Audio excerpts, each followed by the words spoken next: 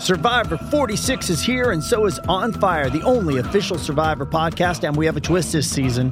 The winner of Survivor 45, Dee Valladares, will be joining us every week. We're going behind the scenes of the biggest moments, the how and the why things happen, and the strategy and analysis you can only get from someone like me, a Survivor winner. Listen to On Fire, the official Survivor podcast, wherever you get your podcast.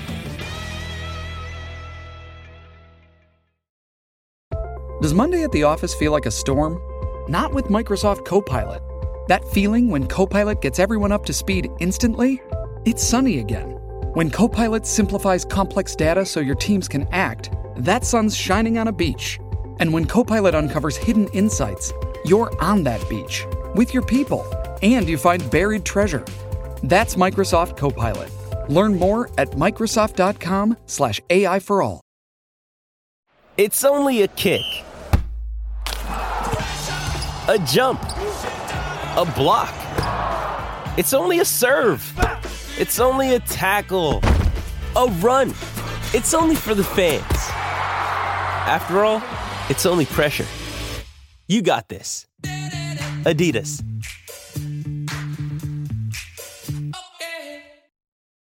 Find a fresh take on a fall getaway to Wilmington, North Carolina and beaches. Enjoy hiking trails in a state park, fresh seafood with a side of live music, and fall festivals galore. Then live it up along the Riverwalk in Wilmington's historic downtown. With 3 island beaches, Carolina, Curie, and Wrightsville, and a vibrant downtown, you get the best of the Carolina coast all in one place. Plan your fall getaway at WilmingtonandBeachesVacation.com.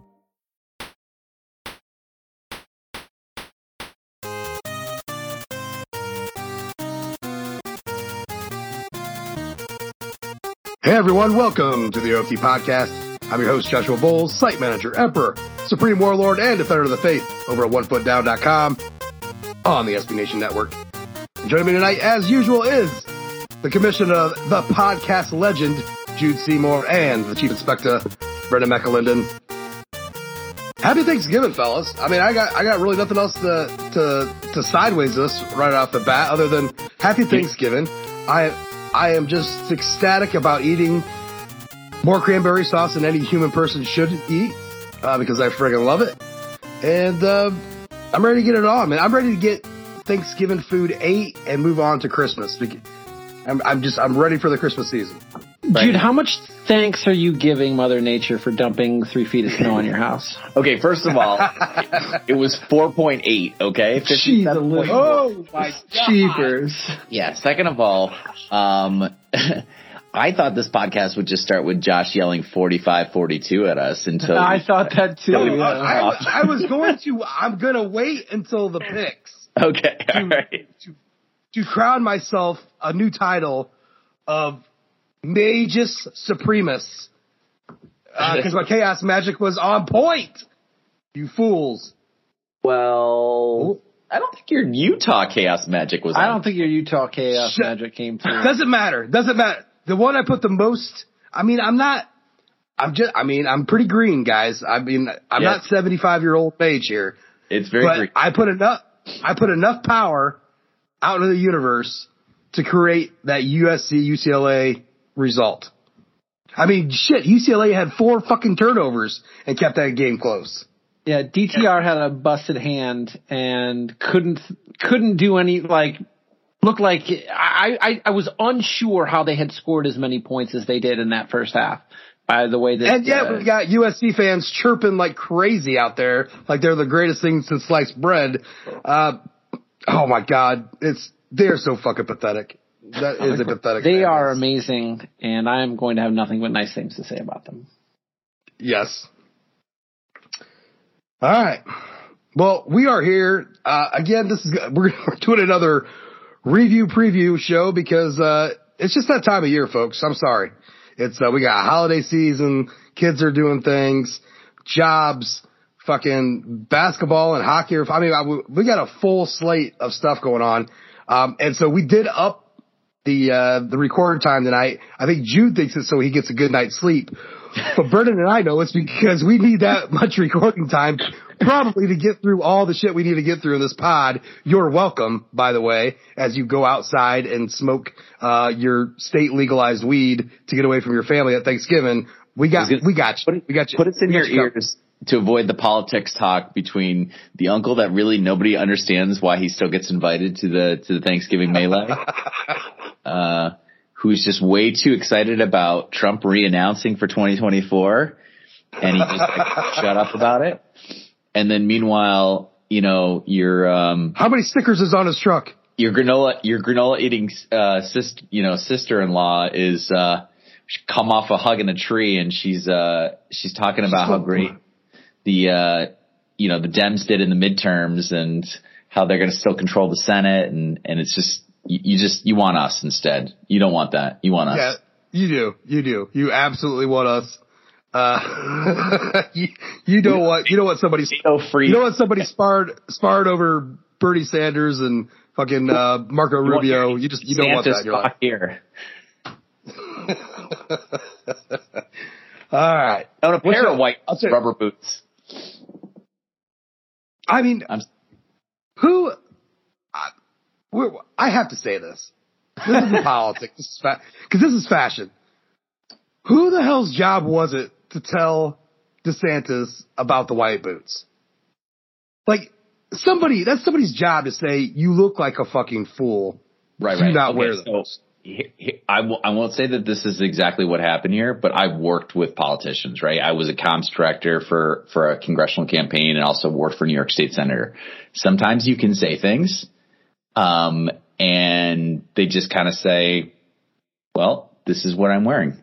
And you just say, okay, that's certainly a choice. You can't do that on those. Somebody had to stay on the ground there.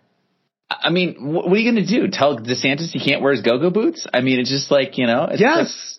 Yes. I mean, you need to make it like worlds will end if he wears those. You need to paint a picture. But Ron said, these boots are made for walking, and that's what they are going to do. And one of these days, these boots are going to survey some hurricane damage all over you.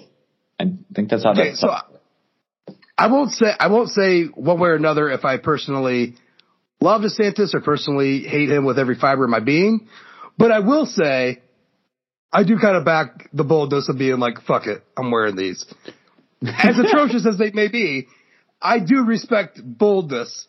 To be honest with you, I think the problem was, and I know he's surveying hurricane damage, so you probably got water or whatever, but I think it's the tucking of the jeans into the white boots that's also probably. I think if you have rain boots, you got to. I think you got to though. You have to tuck. Because if he would have had the jeans over those, then it looks like he's just wearing like spats. And that's an even worse look. Yeah, because what's the point of wearing rain boots if they're not untucked?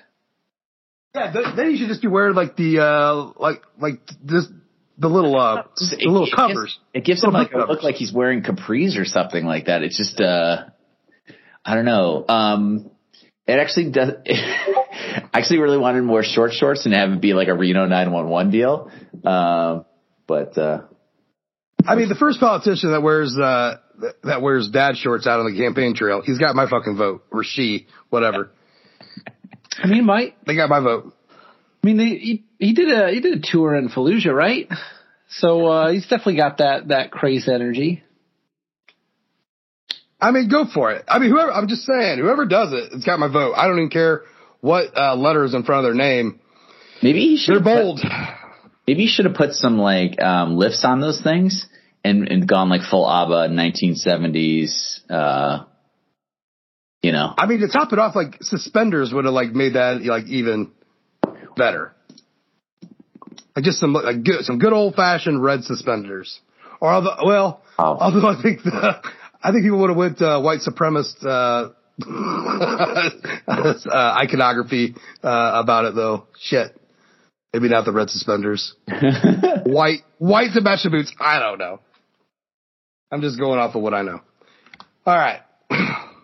Let's get far fucking away from politics, and get into the business of us being here. And part of that business is reading some reviews. Yay! Reminder to everybody, get on over to Apple Podcasts, leave a rating, leave a review. Any review that you leave, we will read word for word on the next OFT podcast. We're looking for some specialness, some very specialness. Brendan, what kind of specialness are we looking for? We are looking for earned Julian Love 5-star reviews. So we might not have you initially, but we hope over the course of our seasons of listening that we earn that 5th star. They're about to be fucking Benjamin Morrison 5 stars if the trajectory stays the same. Why has Pete Sampson not gone back to his high school and found somebody who believes that Benjamin Morrison is the star and put the curse on him? Listen, there's something about Benjamin Morrison. I think he is a magician too. I think he has a spell, like a protection spell for people not to hype him up too much. I mean, think about that recruiting class. He was beyond an afterthought, and most people, nobody brought him up. And this is a 4-star cornerback, which Notre Dame has struggled recruiting over the years, and it was just kind of like it's a nice thing that, Benjamin Morrison's in this class. He didn't enroll early. There wasn't the spring hype. It's just, it's been a very strange yet awesomely satisfying rise to watch for a guy because there just seemed to be this lack of hype for someone who has just been so obviously fantastic this season. So I don't know, man. I like, he's a magician. He's a fucking magician. I like it's kind of cheesy, but I love that he said that he called his mom before the Clemson game and noted to her that his first interception in any kind of organized football was against a team named Clemson or the Tigers. I can't remember what it was, but just the idea that he saw the parallels there and he said in the presser that it was before he didn't even really play defense in high school, right? It was all right. He was a running back. He was a running back, and that could speak a little bit to the lack of hype coming in. And really, there was his first multi-pick game was the Clemson game of his entire life. But he didn't say it though, and he got me in trouble for that. His humbleness got me in trouble because when the question was asked about multi-interception games, he's like, I've never really had them before. And the way he answered it, without mentioning Clemson, made me forget Clemson. See, he cast a spell on me. And so when I tweet out something fun and funny, and everyone wants to point out the Clemson game, and I'm still getting mentions, trying to correct me, even after. I mean, we were there.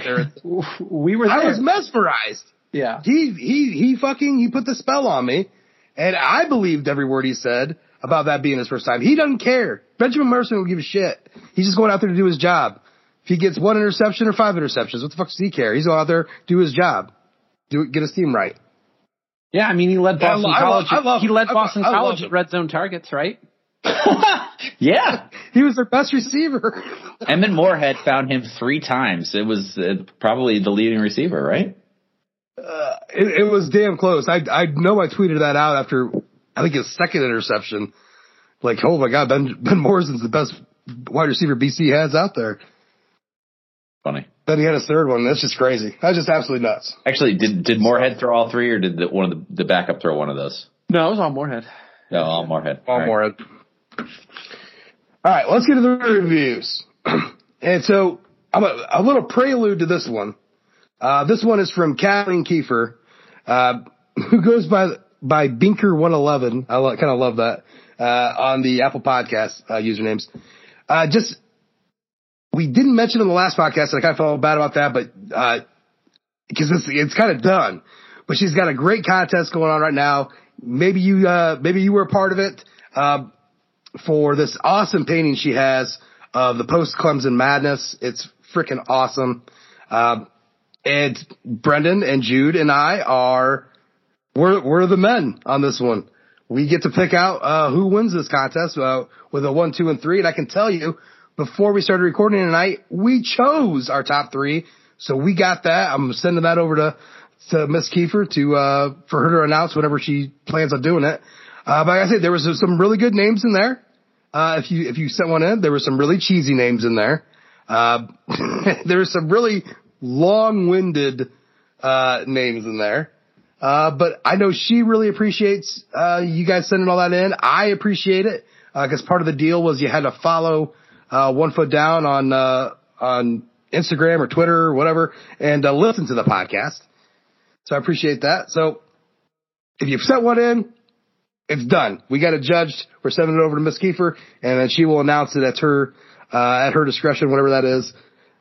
But it's a great painting. It's absolutely fantastic, and just like much of her stuff, I mean, all of her stuff is just awesome. So check it out. All right, so continuing on here with her just review. real quick, KathleenKiefer.com. If I recall correctly, right? KathleenKiefer.com for the paintings. Yes. I didn't push up. Kathleen Kiefer Art. No, it's just KathleenKiefer.com. Okay. Yeah. Good call there, Jude. It Better at the plugs than I am. She made one for the rivalry trophies, and we were lucky enough to get a print, and it hung in my office until, unfortunately, I didn't hang it well enough, and the glass broke, so I needed to replace the glass. But the print is thankfully untouched, and I just absolutely love it because she put this little. Unfortunately, we don't own it right now. This little dollop of red Gatorade, yeah, the Legends Trophy, which that was a nice callback to what Kelly used to do to those trophies. So. Yeah, definitely check out Kathleen's stuff. I mean, besides the Notre Dame stuff, she's got a lot of good, like California stuff too. So if you're just looking for good artwork, whether Notre Dame related or sort of like, just a vibe of, maybe West Coast or whatever, Kathleen's got some really good stuff. So it's definitely a vibe. Yeah. Just like this review. Here we go. Go. 1 Foot Down is funny and smart and informative. It's like therapy for my neurotic Notre Dame fan syndrome. It makes me more amusing guest at tailgates. Josh, Brennan, and Jude constantly inspire new paintings. For example, on your last podcast, Golden Tate with Wings. Pure genius. It's on the easel now. Other examples are, that's awesome. Other examples are Clashmore Mike and Retro Rockets. I'm always happy when I see you posting a new podcast. The trifecta. Quality plus quantity plus unpredictability. Podcast that inspires art. Your post-Clemson podcast really captured the feeling of euphoria, and yes, even a word as big as love we experienced on the field after the game. Absolutely. Sharing that epic and decisive victory with the team and friends is an unforgettable Notre Dame memory. Your words definitely inspired me to capture that moment in a painting. That's why I chose the 1 Foot Down team to be the judges in my latest name, the painting contest. Go Irish, your fan, Kathleen Kiefer. Love it. Love it. Thank you for that review, Kathleen. Because we were fucking professional.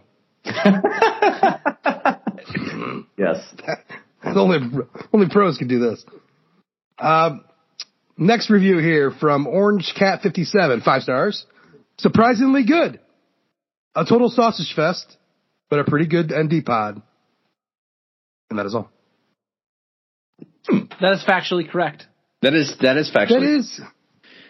By the way, this reminds me, are we ever going to execute on the long, well, maybe this is just my idea that you guys never really bought into.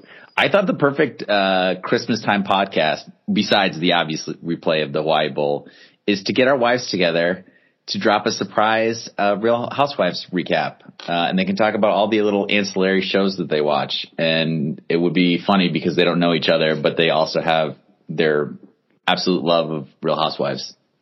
I honestly just don't think I can talk my wife into it. I've talked to her about it. I've tried to get her just to come on just straight up before. That's like, funny. just come in here and sit down. I'm like, we'll share the earbuds. You can say whatever you got to fucking say. We don't bite. We promise. It will be fun. I will broach the topic with her one more time. I'll get her drunk. We'll just get her drunk. And then I am not responsible for anything that comes out of her mouth once that happens. I was actually surprised at how quickly my wife said yes. Like, you'll be talking to two people you don't know, right? Yeah, but you'll be talking about Real Housewives of Beverly Hills. Come on, man. Exactly. I mean, she's really been into the Married with Medicine lately. Yeah, my wife. Married to Medicine or whatever. Yeah. And I liked Below Deck. I watched like the first season or two just because I thought it was a little entertaining. she's gone on the next level. She's like to watch, like, and then I stopped. She's watched all these seasons. So she's had like Married to Medicine and Below Deck on a lot. Something about Housewives pissed her off. She still watches. Do not get it twisted. She is still watching every single one. But something pissed her off, and I can't remember exactly what it was. But see, right there, that'd be a good thing for them to talk about. Why do you want to be mad at these grandmas who call themselves housewives? Divorced grandmothers. Divorced grandmothers. That's a good way of putting it. Or how about just spinsters? The real spinsters of Fran's going back. How about she's watching the WAGs series that they got canceled 5 years ago. It's on Peacock. Women and Girlfriends. Yeah. Oh yeah. How about motherfuckers with too much money? I don't think you can have too much money. I mean, maybe you do. Maybe you can if it leads to like that kind of nonsense, because that doesn't seem healthy. Listen, you don't need to have that much money to have that kind of nonsense. You can be you do not shit and have that kind of nonsense, man.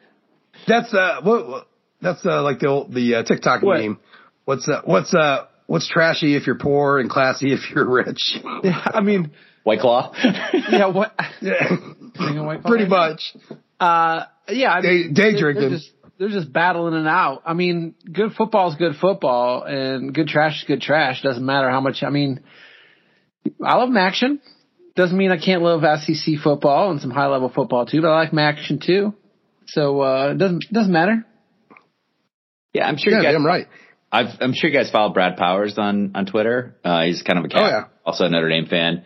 And he's like, look, you all can have your, Tennessee, Alabama game. He's like, for my money, the best game was that Snow Bowl game that we all watched together. What was it? Was it last Tuesday? Central Western. Yeah. Central Western. Yeah. Yeah. Oh yeah. That game it looked beautiful, but, Brad Powers game was trash. Not just because Western won. What was the fourth quarter was unplayable. What was the one? Was it Bowling Green 2 weeks ago? That was a good game, right? That was a good game. Yeah. Yeah. Maybe he was talking about that one. So no. I mean, yeah, the aesthetics of the Central Western game. It was the most gorgeous. Like the Notre Dame, the third quarter of the Notre Dame game was when it was a snow globe. It was beautiful. And that was the entire Central Western game. It was absolutely beautiful. Pretty much. But football could not be played in that weather. I don't know if I told you guys about this, but the over under for the fourth quarter for the Notre Dame Boston College game was 5.5, and I was like, could you really bet the under on this? 5.5 points, like after Notre Dame had scored so many points, but sure enough, all I know is I saw you live tweet. All of his he keeps going back. Well, how many bets did you place? 7? Oh God, yeah, it was obnoxious. Well, first of all, when I said BC plus 43.5 is free money, like I honestly believed at that point it was free money. Like I was like, there's just no way that BC won't score like a point. A point, yeah, exactly. I mean, it's been what since 2014, Michigan. Well, and I saw what Notre Dame had done against Navy the week prior, and I thought to myself, this is one of those deals where they'll get up, whatever, 52-0 or whatever, and they'll give up a stupid touchdown or 2 touchdowns or whatever, and it'll be like 52-14, and I'll be like, all right, that was a cover, for what I bet. No, that was not right. But the good news was that DraftKings got up to 48.5, and I was able to at that point I was like, I was what the gamblers would call on tilt. And so then I was just throwing money at it. I was just like, look, I'm either going to blow all my bankroll on this one game or I'm actually going to make some money back here. So, don't do it the way that I did it. But, at some point it does get to the point where it's just like, all right, well, Notre Dame's not going to score 52 points without BC scoring ones, are they? And I think they actually would have had the snow not come. I think the snow really, the visibility. When we get to the review, which will be short, that will be a theme. How bad that could have got. Let me finish up this review though. Last one here from Charlie Weiss Burner, 5 stars. We're just lucky Phil didn't play. We wouldn't have been able to handle that smoke. Yo, look, I think the best decision Phil Dracovic. So that's a good lead in. I think the best decision Phil Dracovic made all weekend was not actually playing the game. It was turning off the comments on that Instagram post. Honestly, think that saved him literally getting just absolutely torched because he's a fucking coward. Well, that's he stood out there and was launching grenades at an institution that will never fucking clap back. Right. And none of the athletes on the team will clap back. Nobody's clapping back. He's just he's getting every little last bit of dig. And dude, it's been 3 fucking years, brah. Well, you know what? That's all you have when you didn't realize any of your dreams, right?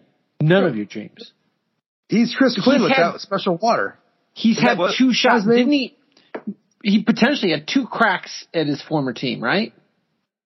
Yeah. Potentially, yeah. And his team went 0 for 2. And his team was so shitty on the second attempt.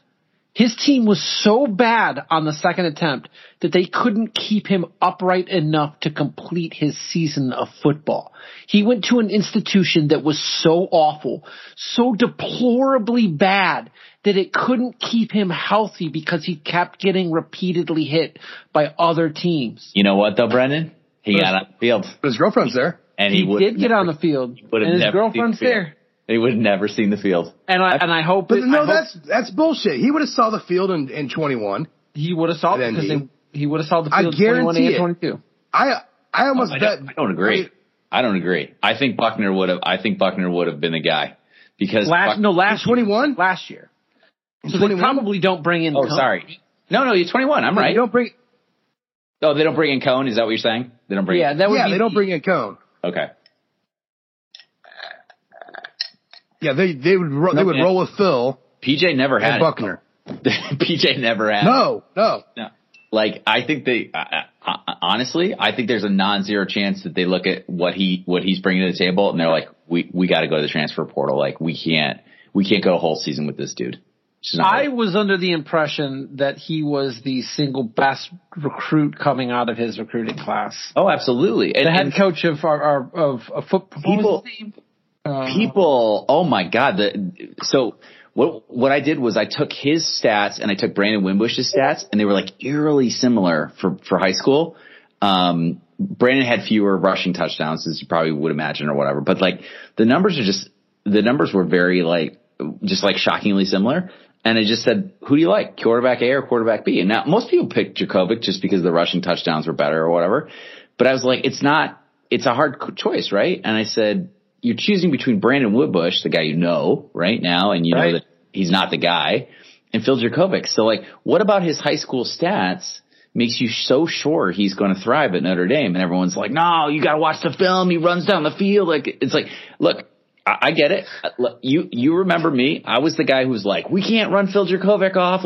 Ian Book has to leave. And you know what I mean? I was the dude in 2020 that was deathly afraid. Yeah, I had to get you turned around. I had to get you turned around on that one. Yeah, no, absolutely. Look, I own that, right? But at the same time, no one is ever more popular than the dude who lit up his high school, right? And Tyler Buckner was the same exact way. I mean, people talking about and I tweeted this, 2 years ago. And so it was funny because I got, Time Hopper reminded me of it. I'm sitting there sweating about about Phil Dracovic leaving. And some guy's like, we don't even need Drew Pine. We got Tyler Buckner. And, we've just, both of those takes aged horribly. Right. And this is just a good reminder of, we said this in the last podcast. You look at Ian Book and you think, okay, great, whatever. You know what I mean? You look at Tommy Rees and you're just like, okay, yeah, all right, whatever. And it was the guys like Dane Christ and maybe Everett Golson and all those guys we just fucking drooled over. And, not only do a lot of them not pan out, but so far our record is pretty undefeated about you leaving Notre Dame as a quarterback and not doing shit anywhere else. And I think that's important too, because nothing's worse than seeing your ex-girlfriend lighten it up in the, say, SEC, right? Right. Which maybe makes the commitment of, quarterback Kenny Minchie a little nicer because he's around the 13th, 15th ranked quarterback depending on the service. We talked about this before. I love the ESPN ranking Golden Tate, Pope John Paul II high school combination. But I mean, it's like, Tyler James said today, like, if you're looking for a comparison, DeShone Kizer's it. I like that comparison. I mean, because I liked Kizer. I mean, that was just kind of like a not even lost in the shuffle. Just like people didn't really even think about Kizer at all until he had to come in. Dude, Kizer. And then it's like now Kizer had the. And now we talk about right. And now we talk about Kizer, like if Kizer would have been the quarterback in 2017, we win the national championship. Well, yeah, if you had a quarterback that could complete more than 49% still jump in my mentions. Like when I said, when somebody said, it was a Fortuna who said like, oh, Manti Te'o, and Michael Mayer, the best two players in the last like 10 years or whatever he said. And I just said, well, just for argument's sake, just throwing it out there, like, we did just have the winningest quarterback in Notre Dame history, like leave the campus, and people jumped to the mentions and were like, Book sucks and Kizer was better. And I was like, okay, that's certainly a take. It's just like, the constant disrespect. And then also the revisionist history about DeShone Kizer is fascinating to me. How many 4-8 seasons did Ian Book have? Brendan, that's a great question. I think the answer is 0. I think the answer is 0. Yeah, because that's the thing I always have with DeShone Kizer is, for all of the skill and stuff, he still bailed on the team after going 4-8. 4-8, yeah, exactly. After being named a captain for the next season in December. You remember that move? I'll tell you what, I still announced captain in December. I think there was too many people that told DeShone Kizer he was guaranteed to go in that first round. And had he known he was going in the second round and being picked by the Browns, I think he would have stayed. Oh, absolutely. Absolutely. Well, listen, I know we hate Brian Kelly, right? Like, at least that's the company line we're all supposed to tote. And you can say whatever you will about the way Kelly handled Kizer in that situation, but he absolutely 100% told the fucking truth. Yeah, he needed another year, and he wasn't wrong. Reach out to me, and they're like, "Wow, why is he trying to submarine his own quarterback?" I said, "He's telling you the truth. Like that's what you want. That's what you guys always say. Like, oh, I don't want these guys to blow sunshine and rainbows." Because Dabo Swinney would be like, "This is the best quarterback I've ever seen in my life," or whatever, right? And he's like talking about Kelly Bryant or something. And you're just like, so okay. What if Brian Kelly goes out there and talks to DeShone Kizer up like he's the next Joe Montana before the draft, and then the same shit happens. Then Brian Kelly loses his. But then are the scouts right? And that hurts. Yeah, that hurts other players. And we're not just talking about first rounders. We're talking about guys that instead of the 6th round, they're took in the 3rd round because just think of all the QB recruits that Brian Kelly would have lost out on if he would have talked him up. He would have lost out on Hunter Johnson Clark and Drew Pine, Steve Angeli. I mean, it would have been cascading the effects of. I mean, if we're going to do revisionist history, I still want to know what Amon-Ra St. Brown and Ian Book could have been like. You know what I mean? Because allegedly Amon-Ra's parents didn't want him to go to Notre Dame because Brandon Wimbush was going to be throwing to him, right? But that lasted all 3. Well, and they liked what's his nuts. His high school quarterback going to USC. He was classifying. JT Daniels. Which didn't last very long. That stuff never, what is it, 43% of 5-star QBs always transfer at least once, right? JT Daniels is still in college, and Amon-Ra St. Brown is in his 2nd year with the Lions. Yeah, I mean, it's ridiculous. So. And Amon-Ra, I mean, truth be told, Amon-Ra was going to have a career wherever he went. Oh, absolutely. No matter who his quarterback. Yeah. He competed on every play. That dude was a fucking beast. Absolute beast. I thought he was great. That killed me about Michael Mayer not being named to the Biletnikoff Award. It's like, do you understand who's throwing to him? Do you understand? I mean, I understand it's his favorite target, but do you understand the degree of difficulty that this guy has gone through to get where he's gotten in terms of the catches, yards, and touchdowns? The most ridiculous part about Michael Mayer's stat line, to that degree, Jude, you're spot on. Where do tight ends generally in the sport of football make their hay? It's in the middle of the field, right? Yeah, absolutely. Drew Pine can't throw to the middle of the field. He physically cannot. It gets batted at the line of scrimmage almost every time he tries to do it. Or he overthrows the dude by 15 yards easy, right? Yeah, well, that's the sideline stuff. He can't even. If somebody's got the stats on Drew Pine throwing to, you know how ESPN will put out the spray chart for quarterbacks. His spray chart for the middle of the field has got to be the most abysmal stat line that you've ever seen. Yeah. Talk amongst yourselves. That's not good. Sure PFF has it, and I'll look it up, and we'll have a good laugh about it. But you could cry about it. I'm not sure. All right. Well, while you're looking that up, I am going to just kind of wrap this up because this was just supposed to be hey, Notre Dame got their 2023 quarterback. So I just want to say, look, number one, this is fucking awesome because number one, Pat Narduzzi, love it, absolutely love it. It's just one more log on the fire. For Narduzzi's hate towards Notre Dame, so it's only going to make him that much crankier when he has to talk about Notre Dame, which means he is going to spit that much more BS. Love it. I like Kenny Minchey. Look, he is not Dante Moore. I'm not going to try to sell him up like he's a top 5-star kid, but he's a good quarterback.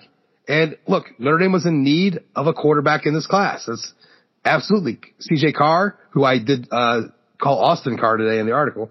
CJ Carr isn't going to reclassify. That's great. I did. Somebody tweeted at me and said, "Hey man, I love the classic basketball, but Austin Carr." But look, CJ Carr is not going to reclassify. We needed a quarterback, and not only that, but look, none of this matters as far as who the quarterback for Notre Dame in 2023 is concerned. They are going to go into the portal, or at least they fucking should. By all accounts. From everyone I've talked to, they are going to go into the portal and go quarterback hunting, which the portal opens up like a couple days before National Signing Day, the early National Signing Day in December. So we'll see what happens. But you know, this wasn't a go recruit your starting quarterback kind of a thing. This is a kid who's got a lot of talent, looks good, did really well in high school.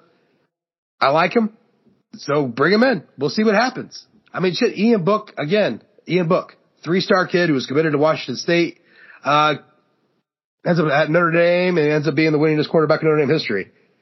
Just stuff happens. It's crazy, right? They can't all be Jimmy Clausens. Well, I'd like to have one more Jimmy Clausen. I'm happy with this. I would like Jimmy Clausen. I would like to have a Jimmy Clausen. To be honest with you, though, like. Who are the guys that Notre Dame like maybe even let on or were seriously consider Notre Dame? Well, the whole Dante Moore thing is what is fucked this whole thing up. Is that what's so Dante Moore? And we can say it. He was a silent commit. He hasn't proved anything though, right? I'm thinking like looking backwards, like who's the guy that you would say, oh, like.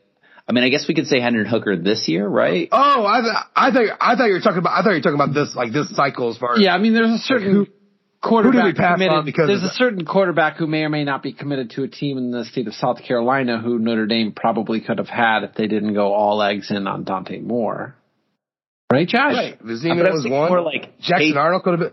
Cade McNamara is like. Has he lost his job at Michigan? Like, is he? He's lost his job. He's injured. He had surgery. Hunter Johnson is back is he back at Northwestern or back at Clemson? I'm not 100% sure where he is. I've actually heard McNamara is looking towards Wisconsin, but that would be a fit for Notre Dame. And right.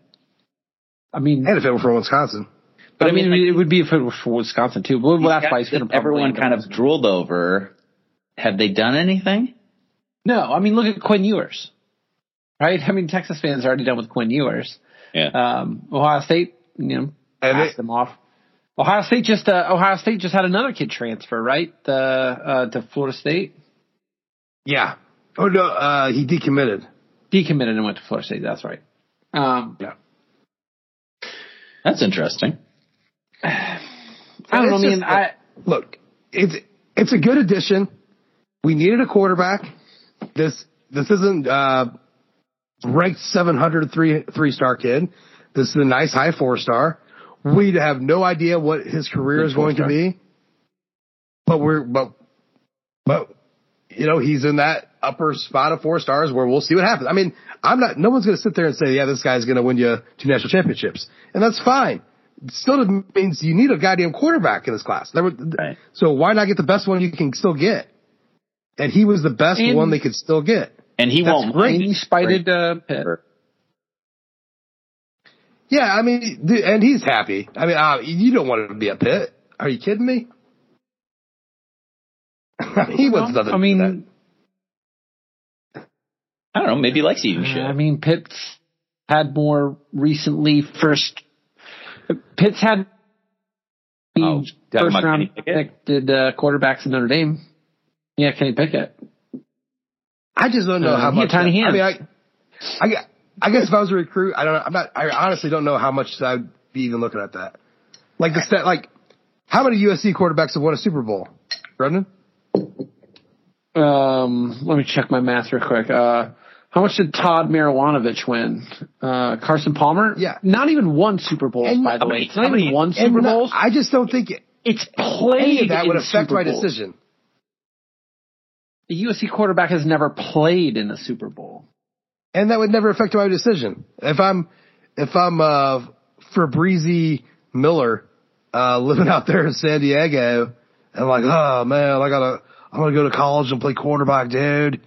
Like, oh, I don't know if I can go to Southern Cal because they never had a guy play in the Super Bowl. That just wouldn't be a thing. Okay, so the other thing is Alabama, right? Alabama's won a ton of games. Absolutely a ton of games. Who's their last Super Bowl winning quarterback? You got a guess? Namath? Yeah. Namath. Yeah, apparently it's Kenny Stabler from the 1970s. Oh, yeah. Right? But like, that's sort of my point, which is might as well be Namath, right? Because like, nobody alive is like, oh wow, I can't wait to go to the cradle of quarterbacks. Right? Yeah. Well, that's always the fallacy. It's like Ohio State quarterbacks. Who's your favorite NFL quarterback from Ohio State University? There is none. Every quarterback that's ever come out of Ohio State has sucked the biggest of donkey dicks. And they're still racking up 5 stars. I'm pretty sure. Mike Tomczak was the best quarterback to come out of Columbus. Oh, Jude, I know what you're going to say. I know what you're going to say, Jude. Because I'm a Giants fan? You know what I'm going to say? Oh, I thought you were going to say Joe Burrow. I was going to say Kent Graham split time with Dave Brown, and we had a very productive 1990 season. I think they went like maybe 10-6 and went to the playoffs. Or Mike Tomczak was the most productive Ohio State quarterback in the league. Kent Graham is also the answer to the question get the Katzenberger out of here. Which quarterback has ever transferred out of Notre Dame and made anything of himself? Yeah, he's one of the few. You just can't name anybody. No. So I guess the question then is if pedigree doesn't matter for that sort of stuff, because it really doesn't. Like none of the NFL pedigree stuff. Like it doesn't matter that Joe Montana played in before Tom Brady was the winningest quarterback, right? That doesn't really matter. It doesn't matter that Notre Dame doesn't have a wide receiver of note in the NFL since what? Tim Brown? I mean, you can go Michael Floyd, who I think is the most impressive of the bunch with like 3,000 career. What's Tate's stats in the league? Yeah, Tate's got to be better, right? I think Tate is the high water, and then it's after him it's Floyd, right? He's definitely got better stats than Fuller. Better stats than Fuller, better stats than TJ Jones. TJ Jones is kind of like sneakily up there. But isn't TJ Jones like isn't he up in Canada battling it out? He is. He had a stint in. We get to throw on tight end. DeVar Daniels would be a wide receiver that no one gives enough credit to. Oh my God, he's blowing up. What is he in Edmonton now? I think he's in Edmonton now, right? Yeah, but nobody like Notre Dame fans will never give DeVar Daniels his credit, his due. Yeah, Golden Tate's got 8,200 yards. I mean, Golden Tate is phenomenal NFL pro. Unquestionably the best since Tim Brown. And after that, it's like, who? And great personality. But it doesn't matter. It does once you go to the NFL for these guys, like, it doesn't matter, right? Does it? Does it matter? I don't think so.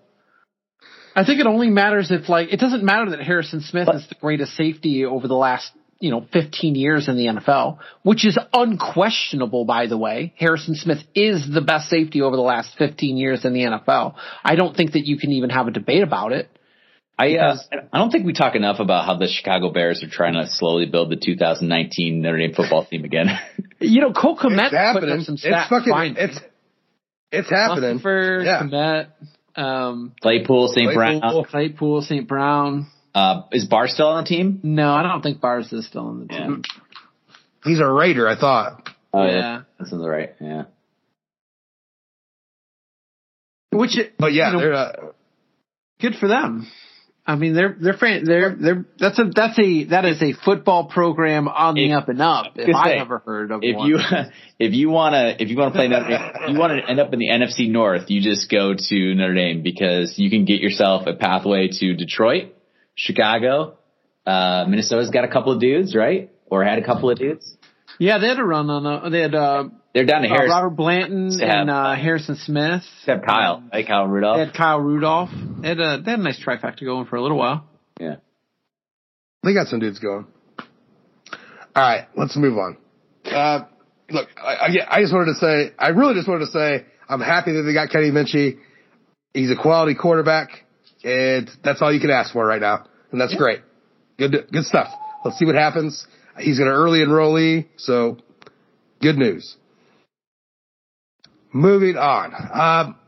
Next thing, let's get to, boys. I think we might as well just go ahead and get to the Boston College game. We're finally there to the game that happened 5 days ago. So, look, we don't have to say a whole lot about this. Notre Dame went out there and just lambasted them. This game was going to be 63-0. Well, maybe not 63-0 because we kept kicking field goals for some odd reason, but it was going to be in the 50s if it didn't snow in the third quarter. Notre Dame's offensive line was just dominant, dousing guys out there. Audric Estime, Logan Diggs are just killing dudes. Defensive line was dominant. They were. But I got to tell you, one of my favorite moments, honestly, was Matt Salerno's touchdown. But it wasn't just the touchdown that was great about it. The shot of NBC, like after he caught the touchdown, they had a close up on him, and he turned around and he's like super fucking happy. He's got his touchdown, and then he sees the flag, and you can see literally his face melt of like sheer like disappointment. Like the thing that he wanted, like his lone touchdown in his life, was going away because of this flag. You could see his face just fucking melt there on the screen. And it's like, oh no. And then, that's why when they said, no penalty, he kind of gave that little half jump because he was down in the dump. Like that guy, like he thought he had it. Then he thought it was gone and then he got it back. But I was super happy for him. That was a nice little play too. That should be a bread and butter play. And that's a play Matt Salerno should be making. He should have scored like 4 times on that this year. And if Drew Pine would have seen him a few more times, it would have been. That was fun. Absolute race to the bottom for the quarterbacks. Emmett Moore had 9 of 22, 117 yards, 0 touchdowns, 3 interceptions. QBR of 3.4.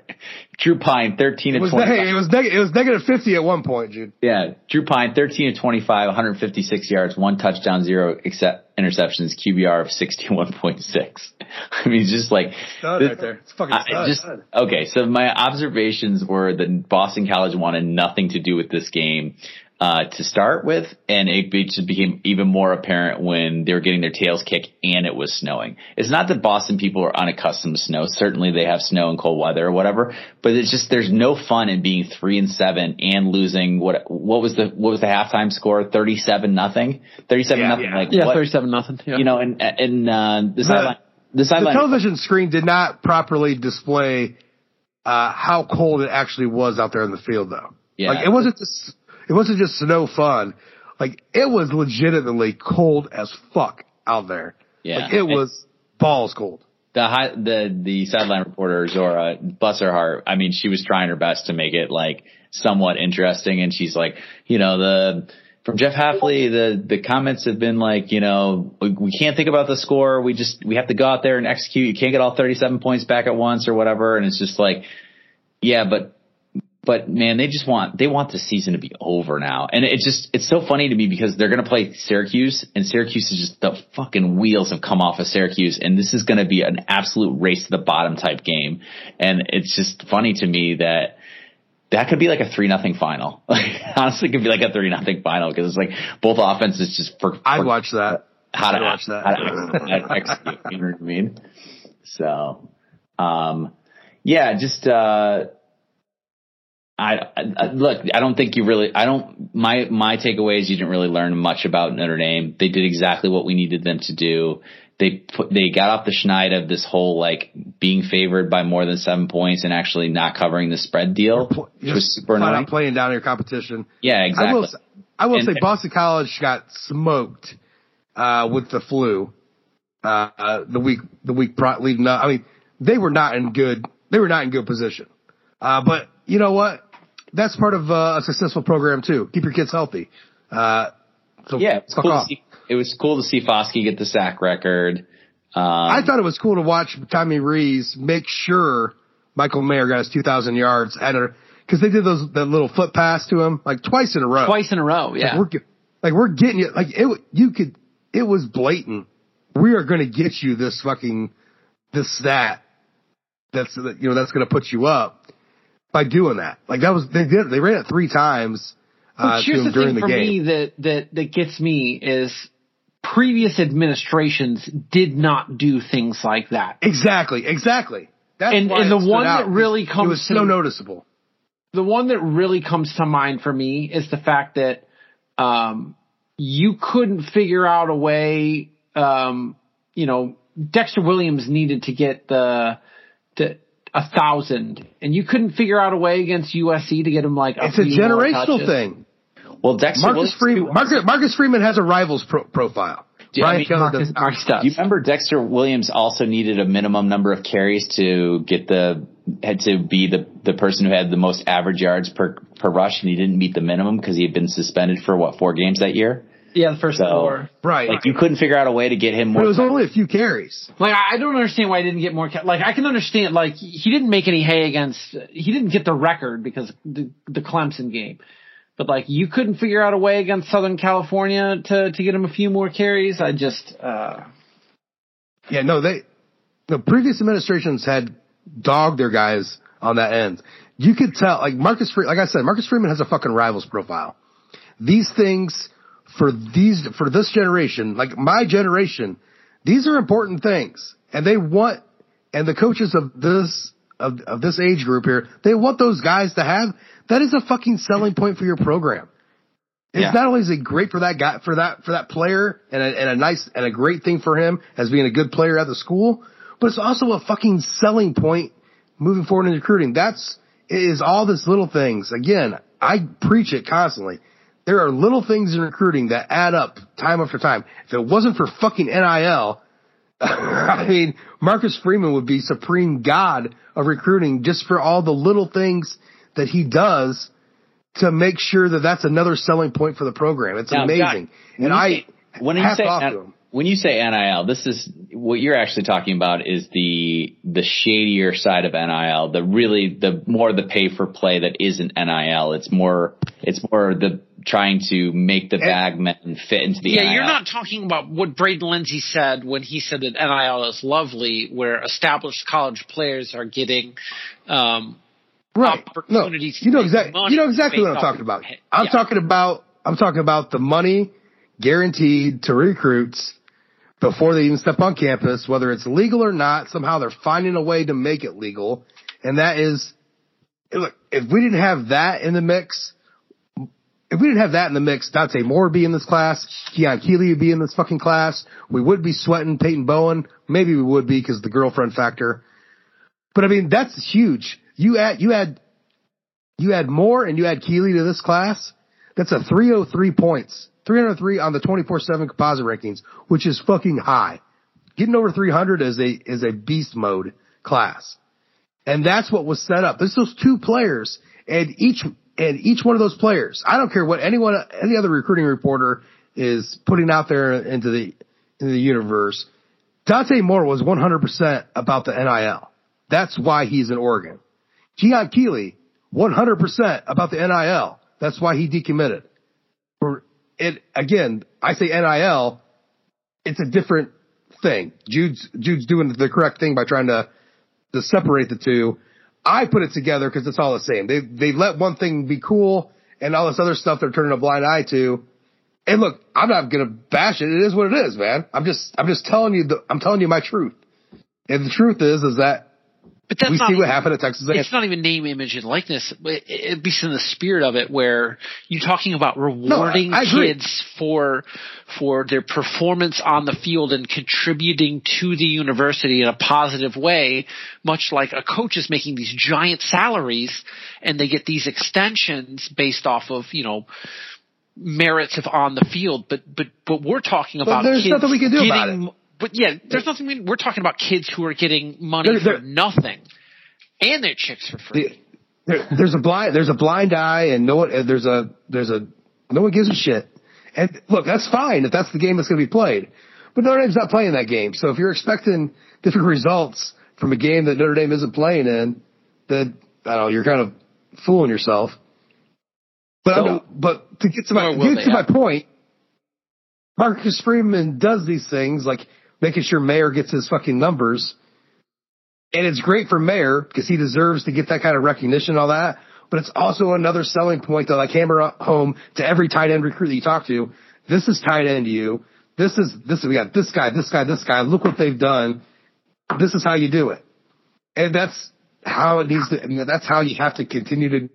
Marcus Freeman is better at that than the previous administrations have been because they didn't give a shit about guys' records. Dexter Williams got hosed by Brian Kelly and staff. He got hosed on that end. And whatever happens with Dexter's playing career, now he's in the not the XFL, but or it is the XFL, right, Jude? Yeah. Yeah, he's an XFL. Whatever, it doesn't matter. Dexter Williams is going to be a celebrated person when he comes back to campus and starts going to every home game tailgating like the rest of the old fucks. I think fucking with a genuine love. They should invite Dexter Williams to the USC game as a preferred guest, and he should be able to put his deuces down. Dexter Williams' legacy at Notre Dame is signed, sealed, and delivered. We all love him. We fucking love him. We've loved Dexter Williams since he was a freshman, rattling off yards. Everyone was out there pushing for him and wanting him to get on that field. Dexter Williams' legacy is fine. But he got hosed for it to be cemented by the fact that they just didn't give him the ball. Like, give him the goddamn ball. He was averaging like almost 7 yards a carry. Give him the damn ball. Like, can you? I mean, and that's kind of how I feel about. It doesn't matter so much this year because he's only a sophomore, but like I want to scream about how much Audric Estime, how many less carries Audric Estime has been getting now. Logan Dixon. It was 8 carries in the 8 carries in the one game in the loss. 8 carries against Navy was absolutely against Navy atrocious and uncalled for. The 15-11 Diggs, Estime, and BC, that's fine. That's absolutely fine. But Estime still is leading the team in rushing yards right now. I think he needs 286. Yeah, he could theoretically do it. I mean, he needs to. We'll get to this. I mean, he could do it. He could do it. Listen, he could have a 150-yard game against SC, which is very possible. I'm telling you, it's possible. He could have a 150-yard game against SC. No, USC's very good. And then you still have the bowl game, which counts. USC's very good. They have very good rush defense. Let's not besmirch USC. Okay, let's pump brakes on USC. We'll get that, Steve. So we'll pump the brakes on that, Steve. We'll get to it. So, but the BC game, man, it was what it was. Look, I was going to say in our celebration of Matt Salerno and our recognition that Deion Colzie once again had another great reception, and Michael Mayer's getting his touches. I gotta wonder what Lorenzo Styles has done to put himself in the doghouse. Is it simply the drop passes? It's that drop passes. Yeah, I mean, he dropped the passes. And it's not just one. How many drops do you have on the season, dude? You got to get But here's the thing. He had 2 rush attempts. He has 5 drop seasons. Like, we all expected him to have a breakout season this year, and it hasn't materialized. And part of that's the quarterback. I mean, I know he had a running play. He had a running play, that is the quarterback, but he only had 1 target in Boston College, 0 catches. Right. The second half, there wasn't a lot of opportunities to have targets because it was a snow globe. Okay, Clemson, two targets, 2 receptions. I'm sorry, Navy, two targets, 2 receptions. Clemson, 1 target, 0 receptions. Syracuse, 2 targets, 1 reception. Clearly, this is a problem. So yeah, he is. No, he is. Yeah, no one's saying it's not. He is in the doghouse. He's had problems with drops. And I don't even know if it's doghouse. On top of that, guys like Jaden Thomas and Deion Colzie have stepped up. Yeah. So not only has, for Styles, just on a personal level, not only has Styles, his play has been below the level you want with the drops and all that. Other guys have been playing above what we thought they would be at. Thomas and Colzie are 2 guys right there. So the way Notre Dame's offense works is there's not a whole lot of balls to go around because Mayer's going to get almost half of the targets as it is anyways. And then you got the other receivers. So if you're not a guy who's going to drop a pass, number one, they are not going to be like scheming a play for you to. And how many targets does Colzie and how many targets does in sort of looking at the other receivers as well? There aren't a lot of opportunities to get catches, and when you drop a ball, you lose face from your quarterback, and a quarterback who is just trying to complete passes already shaky. Yeah. So Colzie was 2 targets, 1 reception. He did have a drop in the BC game. 2 for 2 at Navy, 0 for 0 Clemson, 3 for 3 at Syracuse, and was not targeted before Syracuse. So Syracuse was his reemergence game. So there's just not Thomas a lot of is 2 for 2. He's out. Drop the pass. Thomas is out there looking like Chase Claypool. Yeah, I love Thomas. I love Jaden Thomas. Look, I know that this year's passing, Pine doesn't even have 2,000 yards passing yet. But I got to tell you, I am loving the future of Notre Dame's receiving core because we've seen the guys that need to develop this year. I like our receivers. And look, I think with Styles, if it's just a drops thing, that can be worked on. Take that away and you have a dynamic football player that can make things happen with the football in his hands. And you can't make that shit up. You can improve upon the drops. And so that's going to be a big thing in the offseason, I'm sure.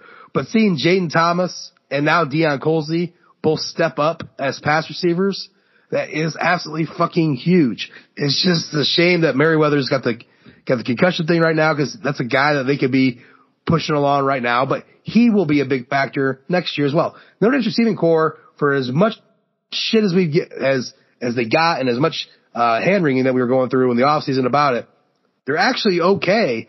They just need a quarterback to get him the damn ball, and in Styles' case, he needs to catch the goddamn ball.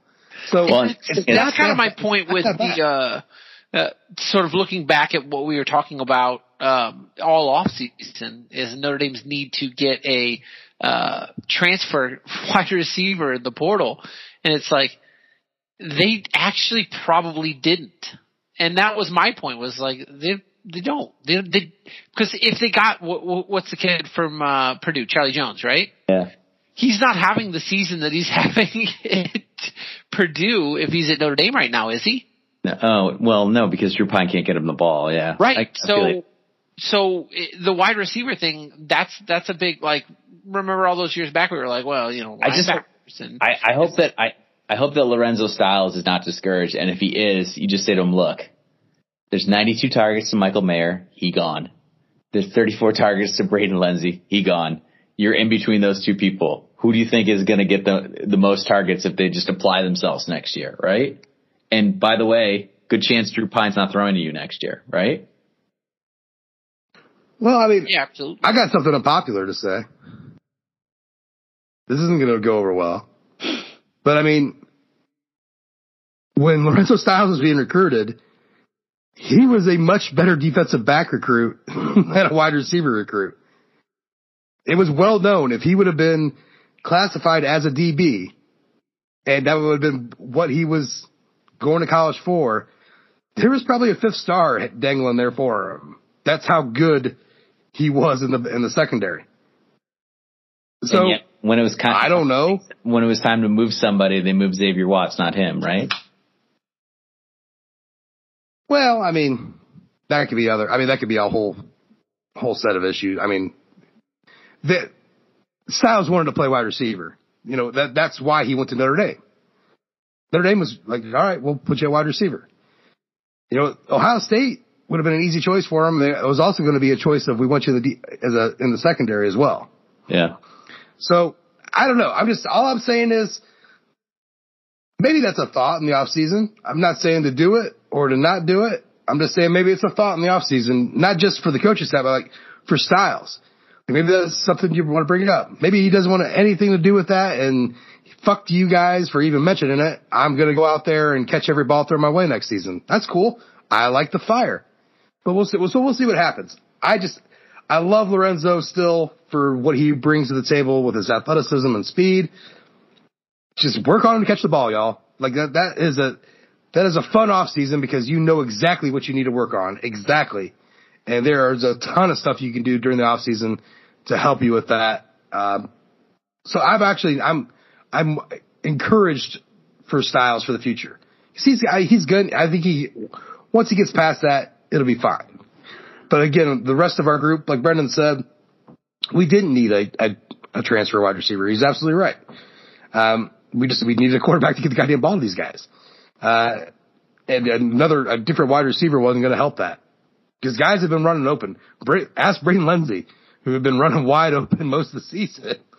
You know, so.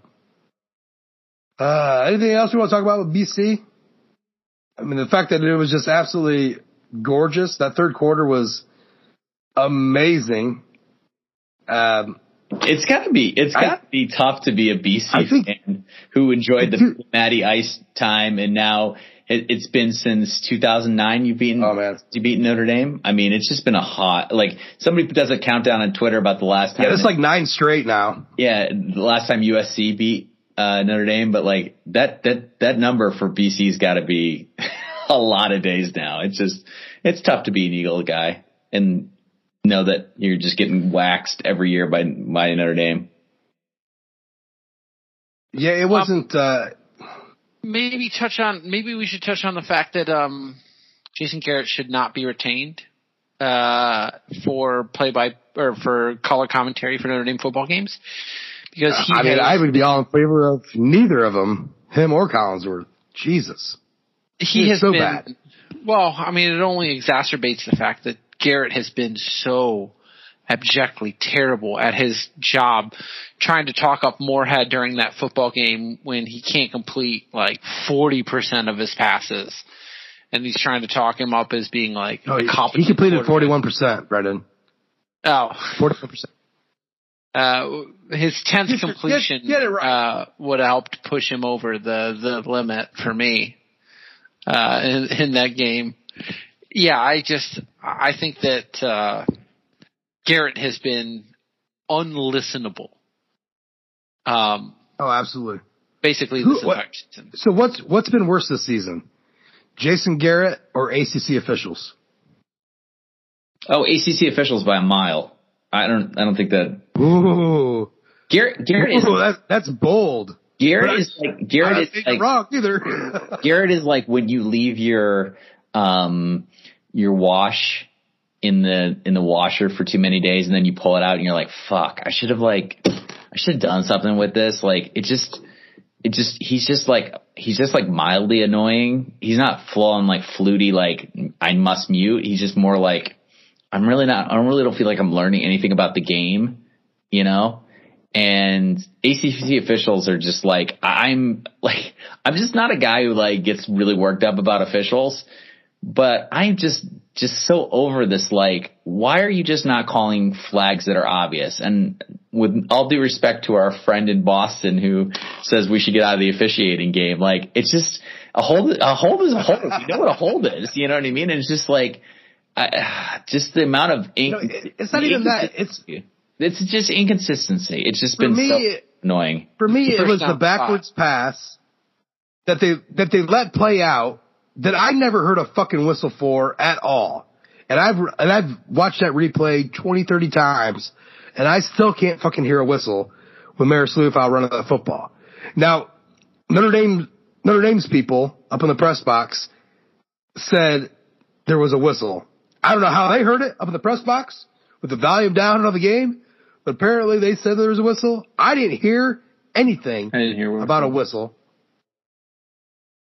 And I don't know how that could be called. Like, the egregious one for me wasn't that one. Why would you not just call that a fumble touchdown? We're going to review, rather than the one that can't be the other way, where you called it incomplete on the field, so now they can't say that it was a fumble return for touchdown. That is a fucking huge mistake. Like, you let it play out. So after it's done, you say touchdown, and then you wait for the fucking booth to call the damn review. I mean, that is just... I mean, that is still scored on that play. The one that gets into my craw is where Notre Dame finally had to, where they didn't spot the ball correctly on the... Oh, God, it was like a yard and a half. It was like a yard and a half that they didn't pull it to review, and they had ample time to do so. And then Notre Dame comes up to the line of scrimmage. And was there there's a penalty on the play, and they ended up punting anyway, right? Or no? Right. It's Was that the punt? Was that the punt? Was that the punt? At any rate, it was egregious.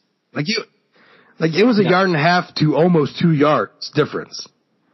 They spotted it where his knee was at, and not where the fucking ball was at. Yeah. I honestly think we could have gone for it the way that Notre Dame was moving their offense. They were at the 30 at that point? Yeah.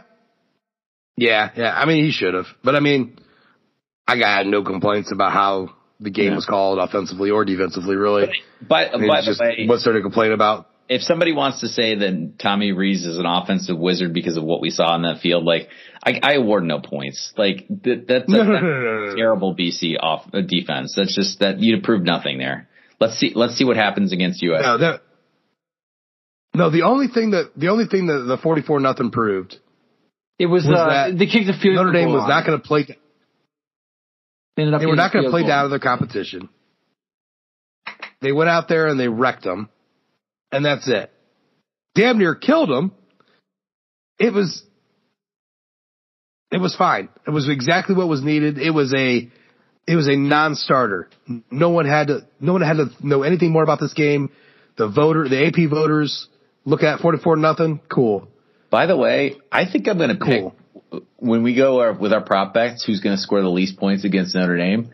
I think I'm just going to pick whoever the senior day opponent is for 2023 because apparently no one. We're on a roll. My God. 99-0 the last 2 seasons. Is it 99?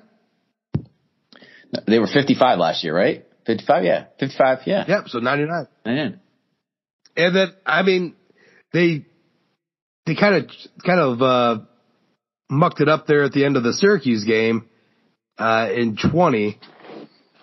But they were kicking the shit out of them until the fourth quarter too, weren't they? Yeah, I want to say it was like a senior day game or whatever. Yeah, it was a stupid score, and then then Syracuse had a couple of big runs. Yeah, it was 38-14, 38-7. Yeah, and then they let them score twice. It was 45-14, then let them score again. Yeah. And it was on an 80-yard. Yeah, so I mean, anyone who's I didn't see it as much this year as we do normal years, but you usually get it somebody being a big bitch about. Oh my God, it's senior day. We don't play well on senior day. We don't play well on senior. Well, it's when's the last time Notre Dame didn't play well? That's the facts actually don't back that up, right? Oh, the green jerseys are unlucky. Oh, we don't play well on senior day.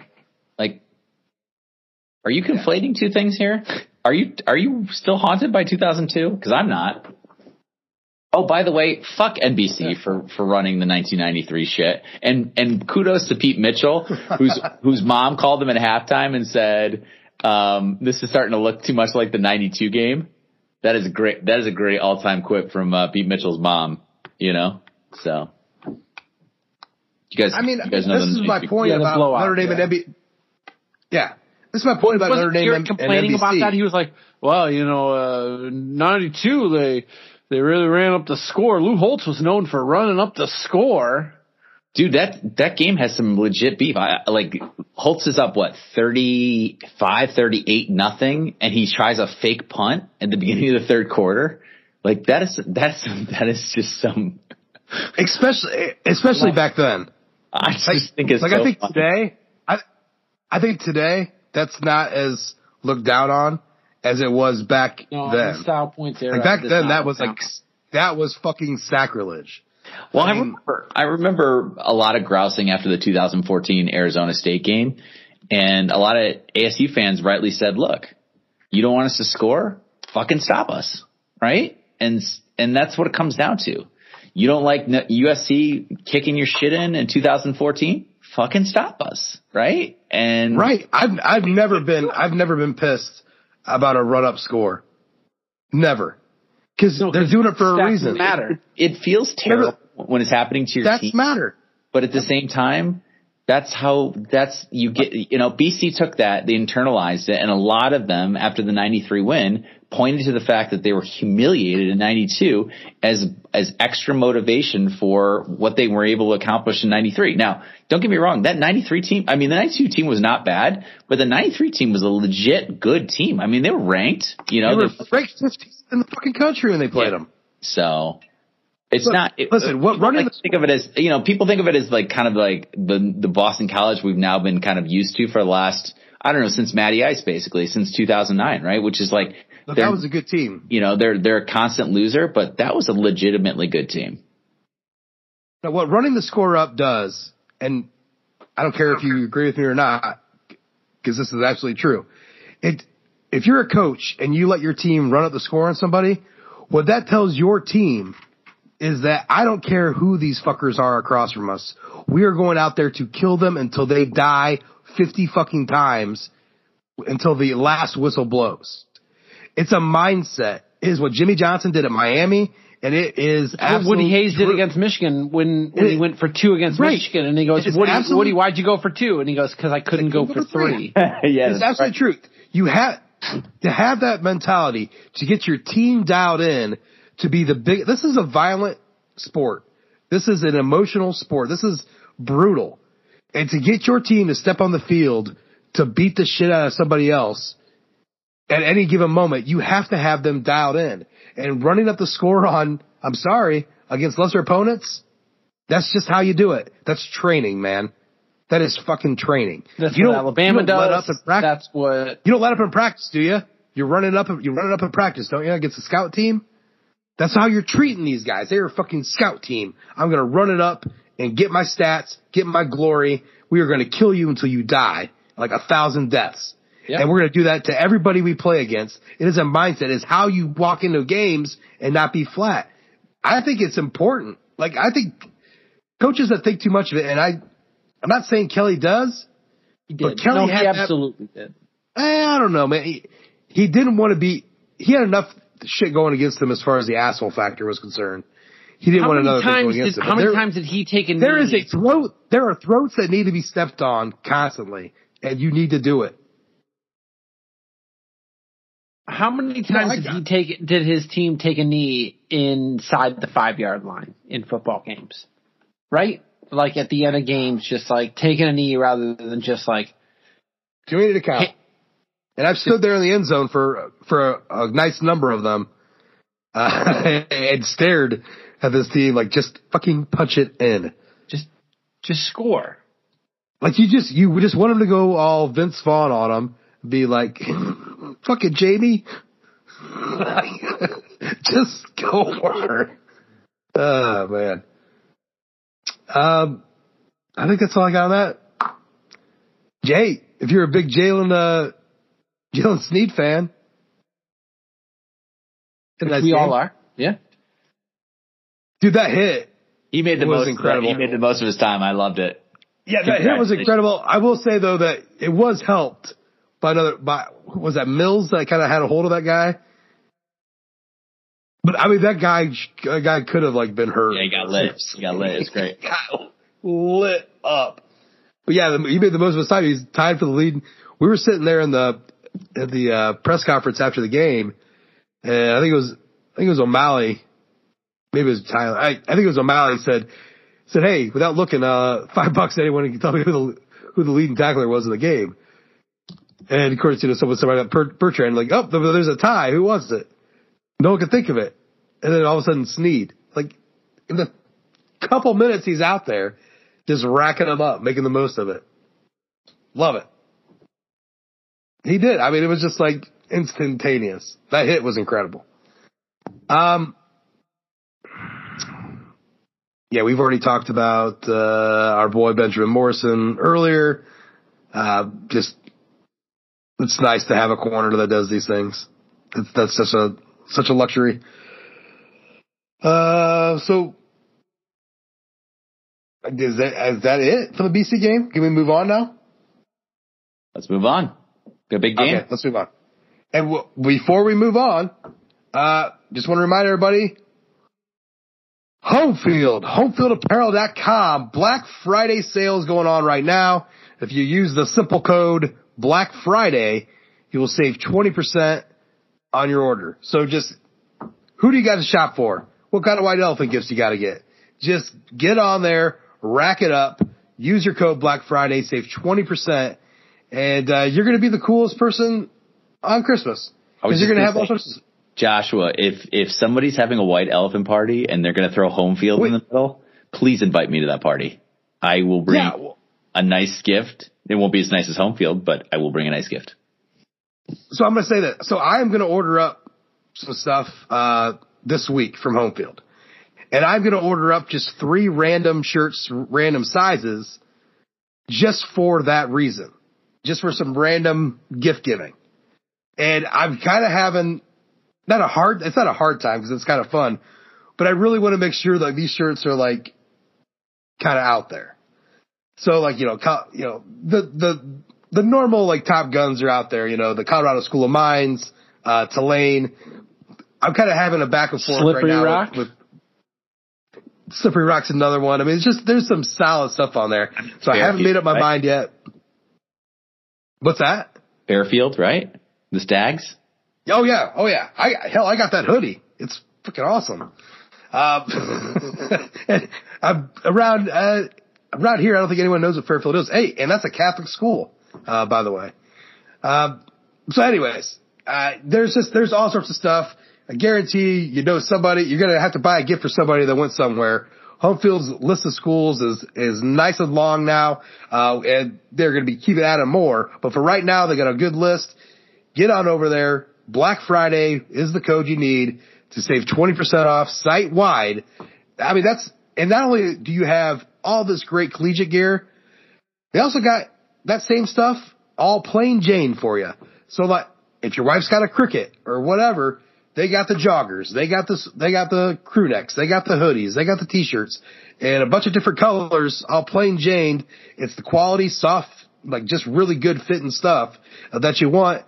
Maybe you want to make a Hicksville Against the World shirt, like I did. There you go. Buy one of those, crack open the cricket, go to work. Whatever it is, it's great stuff. You're going to love it. And I'm kind of mad that the weather is warming up next week because I've really been diving into like my home field apparel, joggers, hoodie, and all over the last few days. It's been swell. So home field apparel. HomeFieldApparel.com. All right, let's talk about the rankings, boys. Yeah. College football playoff put out their rankings today. Well, before we get there, we had Sunday, and I don't really care about the coaches poll. Coaches poll had Notre Dame at 15, although that's kind of foreshadowing. But yeah. The AP put Notre Dame up at 13. Which I thought was a huge jump. And so it surprised me that they moved them up that high. It was from 18. It was 5 spots, a big jump for like beating the shit out of a really bad Boston College team. But you know, it was also in my eyes about appropriate for Notre Dame. Notre Dame right now should be ranked somewhere, I feel, somewhere between 10 and 13. With Penn State definitely fucking not ranked ahead of us. But Utah not ranked ahead of you. Kansas State. I think, the discrepancy between you gotta get to 9.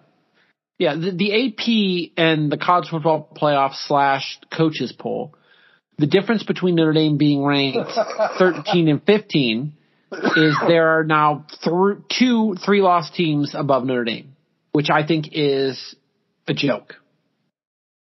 I just think it's a joke. I don't understand. Like, I understand how bad. I cannot explain enough how bad. Screw the Marshall game, because Marshall is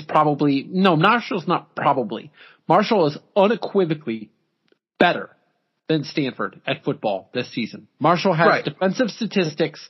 They have one of the, we kind of dunked on the notion of Gilmore being great, but PFF's got Gilmore as one of the best cornerbacks in the nation.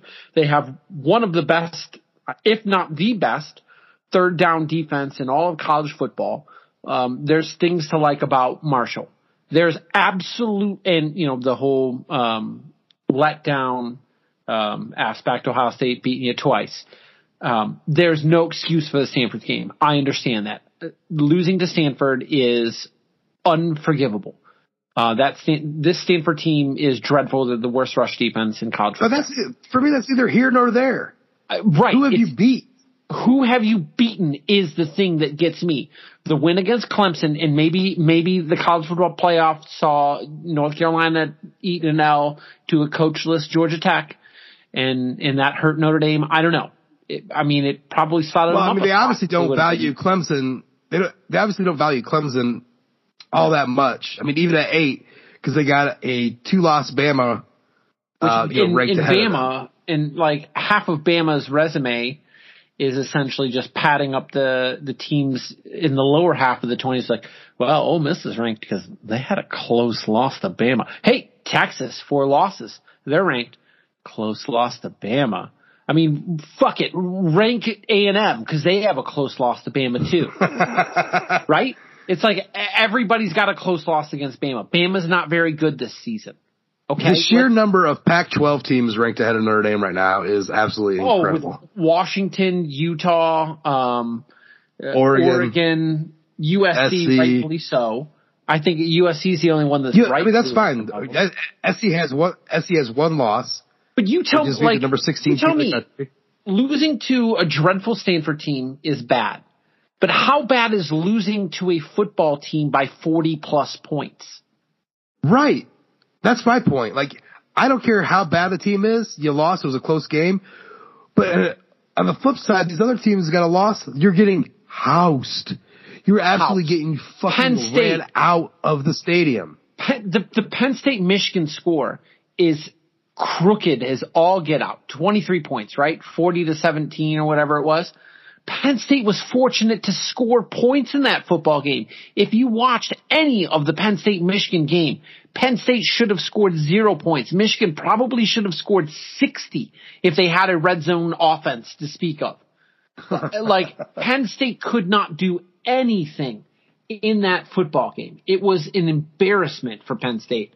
Penn State did a good job of dunking on their team, the teams that they have played, but Penn State's passing yards. But what's that matter? 157 rushing yards against Michigan. Penn State is Notre Dame 2019 without the punishment. Without the punishment. Yeah, because Ohio State's their Georgia. Ohio State's their Georgia, and Michigan's their Michigan. At least 2019 Notre Dame beat the best Navy team in the last decade. Then that doesn't count. 2015 would like a word. Yeah. But those are the. Jude, what do you make of LSU being ranked ahead of SC though? That just struck me as one of those this will sort itself out deals or whatever. But that definitely will sort itself out. Yeah. So look, I think I've been on record about this, but if not, let me make this clear. I don't watch the show. I see you. I actually get all my information from you guys in the DMs talking about it, and then I do like a quick look at it, like a graphic that's put up by like an Adam Schefter or Reese Davis or somebody like that. But I literally don't give a shit. Or you just look at the site. I got a graphic up. I lived in down, and I go to 1 foot down. I go to 1 foot down and read all of the gnashing of teeth. But look. My team has 3 losses, and so if they put them at 15 or 13, kind of seems inconsequential to me. I also think it's bullshit where Penn State's ranked, but I also think that this is gonna sort itself out by the time we get through not only the last games of the year, but also more importantly for Penn State, the bowl games, because I think somebody who's in the top, say 12 or 13 is going to get really pantsed in their bowl game, and I think the scales will fall from the eyes of some of these voters. Right. So Penn State won't get pantsed in their bowl game because they're going to get the Tulane draw. Yeah, they're going to see, but and Penn State could very well end up by season's end as like the 6th or 7th ranked team in college football. That's what a joke. And by the time the final polls come out. If they beat Tulane probably should be ranked. So walk me through this. It would be what, the Cotton Bowl against Tulane? Cotton Bowl. Yeah. Okay. So where does Ohio State and Michigan winner ends up in the Rose or the college football playoffs? Yeah. One ends up in the college football. One ends up in the Rose. Yeah. Okay. And then it's Big East, Big Ten number. Because we're pretty sure that they're not going to. It's like if Ohio State loses, they are going to be the 4 spot. Okay. We don't think. Maybe. They could still be. I think Ohio State has a better chance to be ranked in the 4th spot than Michigan does. Yes. If Michigan loses, they're out. If Ohio State loses, they could still be in. Because Ohio State will have Notre Dame loss, air quotes, or win. So I guess the biggest question for me is, and this is because, look, my only point is that Notre Dame's shooting for a top 10 finish, which is right in front of them. And I wrote the article last week, and I thought I was going to write one this week. What's the path? It's pretty simple right now. Maybe I'll write one tomorrow. I don't know. But they got to beat SC. But there's a win over USC, who then ends up winning the Pac-12, and Clemson, who ends up winning the ACC. Does that combination, is that enough for the committee to vault Notre Dame past Penn State? Because I think it fucking should be, right? You beat these 2 teams that are the conference champions, and you start looking around at resumes, what have you done, Penn State? I mean, look, we have no idea what else is going on in front of them. Between Kansas State, Washington, Utah. If Notre Dame, Tennessee could lose to Vanderbilt this weekend. We don't know. They very well could, because there's no Hendon Hooker. If Notre Dame beats, Clemson could lose to fucking South Carolina for all we know. South Carolina beat Tennessee.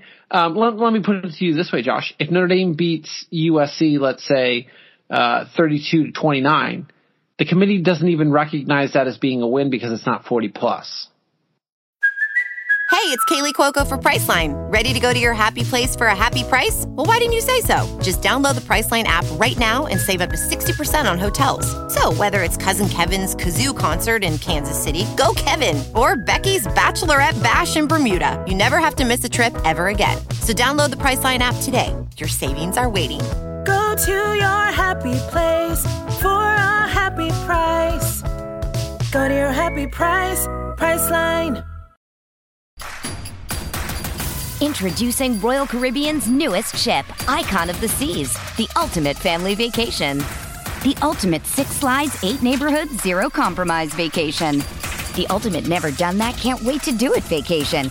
The ultimate chillin' by a different pool every day of the week vacation. This is the Icon of vacations. Icon of the Seas, arriving in 2024. Book today. Come seek the Royal Caribbean. Ships Registry, Bahamas. Right? Because seemingly they only care about games you score 40 points. 40 points. Well, they scored. I mean, on the road, number 6 team in the country. I don't know. This is my problem with Pete Sampson right now. where he is looking at this as it is, like, it's static, man. Like Notre Dame can't jump this team unless they lose, blah, blah, blah. Like, I don't think that's true. Like, especially with the committee, who has a bigger propensity to move things around how they see it, rather than AP voters who a lot of times just go with what they had last week. Yeah. Yeah, the committee has shown, especially in those last couple of weeks, that's sort of some of these big moves can happen. Ohio State jumping TCU in shit like that. Yeah. So that's why, like, I mean, I haven't been all over Twitter about it, but like in the DMs I've been just blasting this whole narrative, and Pete Sampson's definitely one that has been pushing it hard. Like, Notre Dame has no shot at the New Year's Six. I call bullshit on that one.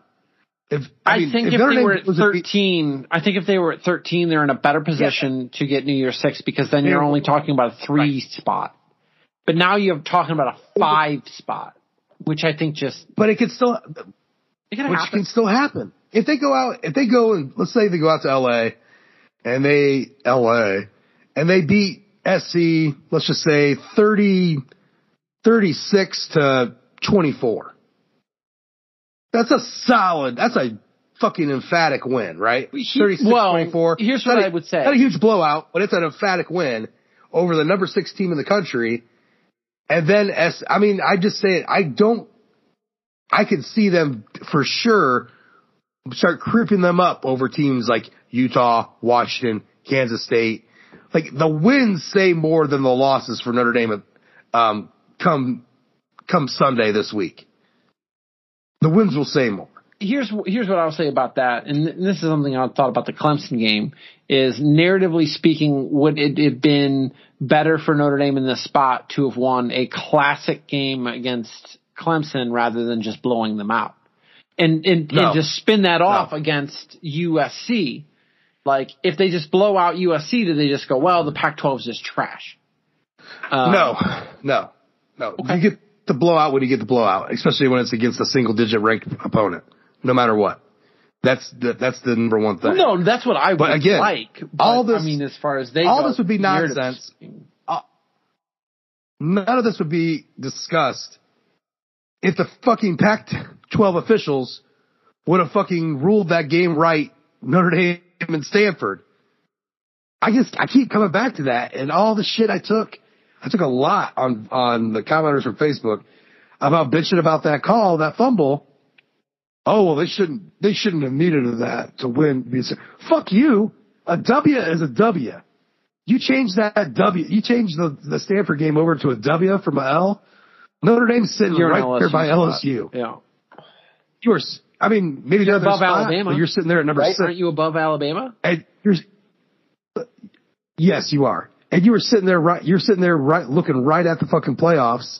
Not saying they get in, but you're sitting there at number 6, going out to LA, thinking 7. We got a shot if we win this game to get in the playoffs if a couple things happen. And a couple things very well could happen because there's a lot going on. So when I was bitching about that call, that's what I'm talking about. I don't give a fuck if they should have blown Stanford out. That doesn't do anything for me. The fact that they got screwed out of that over a fucking fumble call, and that single difference right there is between them at 15 and them at fucking 6. Yeah. That blown call. And that's huge, because that would tell you if that would have been a W, that's a scrappy win, right? They gutted it out. You know, it was just a bad night and they still got the win.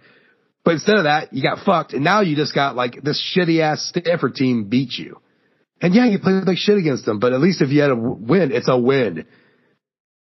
So don't any of you ever come at me again when I start bitching about a call to terminate a game and saying we shouldn't have been there. Fuck you. Winning is hard. So you got to get these wins right. They got to get these goddamn calls right. I mean, you only need to look to the Michigan game on Saturday, where the most egregious pick play I've ever seen on a 4th down pass. They don't call that.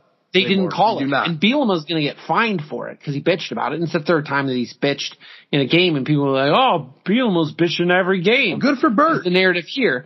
And you know what? He is bitching every game. But that one, on that particular play, that was the most egregious pick play I've ever seen in the sport of college football.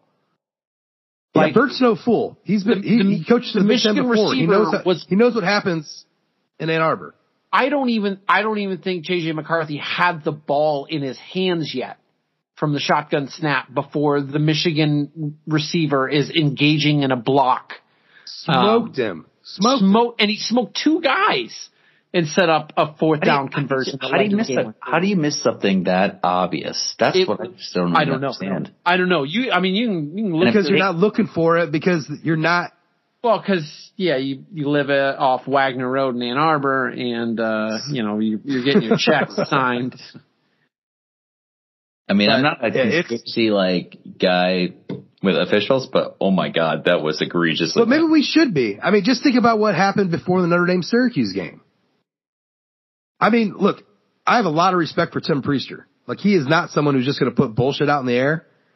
But when he went on the pod and was screaming about the referee situation going into that Notre Dame Syracuse game, you got to pay attention to that. He's not someone to just run his mouth about nothing. That was some fucking legit beef. There's directives from conferences about how these things should be called in certain games. That isn't uncommon. That shit happens. Look, Michigan I don't give a fuck what anyone thinks. Michigan has always gotten the calls in the Big House. It is a rare fucking day that they don't get things going their way in that building. And Bert knows it. That's why Bert was so pissed. Because he's tired of getting fucked over there by these stripes. And that's exactly what happened to Illinois. And by the way, who took that game? Good job. Yeah. I guess the one thing I will hang my hat on is I said that the weather might cause it to be a low scoring game, and I should have gone with that gut instinct and said, okay, Illinois can cover 18 in a game where there's not a lot of points scored. I guess I should have done a lot better on that. But were you at all miffed that Brian Kelly said that he intentionally reran the 2014 FSU play for the 2-point conversion that beat Alabama because he knew it would work and he knew they wouldn't call it? No, I say absolutely. My hat's off to Brian Kelly on that. That's a fuck you move by a fuck you master. And I say that with a ton of respect. He knows how bad he got hosed in Tallahassee. And in a way, it's a proof of a point. That call is is probably the most controversial call in college football, right? Just because it is so inconsistent in the way that it's called. Yeah. It is worse than holding. There's some games where you can hold and some games where you can't. Some teams are allowed to hold in one game while the other team's not. And yet the pick play was the most fucking frustrating because it was so inconsistent. Because those plays, everybody's playbook. Remember Tyler James was down on the field and he had an alternate angle and it was the Zapruder film. We were back into the left. You know what I mean? Rewinding, fast forwarding, and just it was the Florida State DB engaged first. He put his hands up and engaged him first. And so it should have never been called. If I recall correctly, Ronald Darby had the final interception in that game. Is that right? Do you remember? Probably. That sounds right. Yeah. Goddamn, Jude. Do you want to be in a bad mood? I remember it just bumming me out. So Kathleen's talking about, being inspired for painting. She's going to paint a big picture of death. Thanks for bringing this shit up. I would be honored if there's going to be a giant scythe. There's going to be a giant scythe with a leprechaun's head rolling. Kathleen needs reference photos of me frowning like Debbie Downer. I will gladly supply. So. Jacob Hugh was the one with the interception, by the way. Oh, okay. Okay, good. Which, by the way, I think he was out of bounds. I think he was out of bounds, but it didn't matter. So. Ugh. All right. Well, that's all we're going to talk about the rankings now, because none of it matters if Notre Dame doesn't win in L.A. No way. So, Brett, my wife rewatched got some tacos in L.A. Laguna Beach, so she is in an LA mood. Well, I put up the Letterkenny LA tacos and hiking up on the eat or drink story today. So if you guys don't know what I'm talking about, go to What Put Down. The eat and drink article. By the way, it is Trojan Blood Week, y'all. So get your gin, get your Mountain Dew Code Red. Don't be a sourpuss. Get it together. Hashtag it. Trojan Blood. Let's have some fun with this one. But I got the Letterkenny skit or part up there where they're talking about tacos and hiking in L.A. Don't you know everything's better in L.A.? Anyways. So tell me how this Trojan team is so much better in L.A., Brendan. Well, I'll tell you how. So here's the thing with USC. Say it. Say it. Oh my God. No. I'm not saying it. Fucking say it. USC is really good. The number 3 ranked scoring offense in college football this year. They're averaging 42.9 yards per game. They have scored 40 plus games in their last 5 matches. This is a prolific offense. They are very good. They've beaten Oregon State, Utah, UCLA. There is nothing that you can disparage this team. Wait. Did you say they beat Utah? No. Oh, no. Yeah. Yeah, you said they. Oh. You said they beat Utah. But wait a minute. Utah's hold up. Wait. Let me check my earpiece real quick. What's that? Say the line, Bart.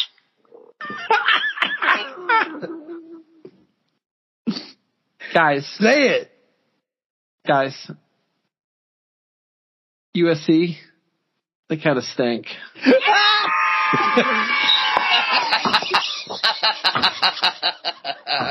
Yeah. Here's the thing with USC. When I'm going through it, I'm looking at USC and I'm looking at their schedule and I'm looking at the Trojans, and Joe Klatt's got Caleb Williams as being the odds-on favorite for the Heisman Trophy, and everyone. I got Pete Sampson on the Shamrock talking about how it's the greatest quarterback that he ever seen, and everybody's talking about all of that. Here's the thing with USC: when you look at their schedule, when you look at the games that they've played, they have beaten Oregon State and UCLA as the only 2 ranked opponents they've beaten, right? Yeah. Well, neither team had a healthy quarterback in that football game. What's your favorite game that USC has played against in which they won against a healthy quarterback? Arizona. Cal? Yeah. Who Stuart Mandel has crowned Jack Plummer as being, it takes a good quarterback to go for 400 yards against USC. Because do you know how many yards Jack Plummer's put up against USC? 406 yards. Prolific quarterback, right? Yeah, he went for 184 against Notre Dame. And that 184 was aided by a solid 60 yards from the officials not talking about the ball skipping off of the turf. So USC has played a Pac-12 schedule in which they played 3 ranked teams and beaten 2 of them. Obviously they lost to Utah. But, so far their pouts are UCLA and Oregon State. Oregon State was out their starting quarterback, and DTR's thumb and finger were both taped up in this football game, and he had hand problems going into it. Are they bad defensively? Yeah, they're prolifically bad defensively. How bad defensively are they, might you ask? Well, I'm glad you asked that question, because they are against the run. If we're just going based off of rush attempts, right? They are the 102nd ranked team in yards per rush. They're giving up, on average, this is just an average, 4.57 yards per rush. Their passing game, then, that must mean that teams are running against them because they can't get anything done against the pass, right?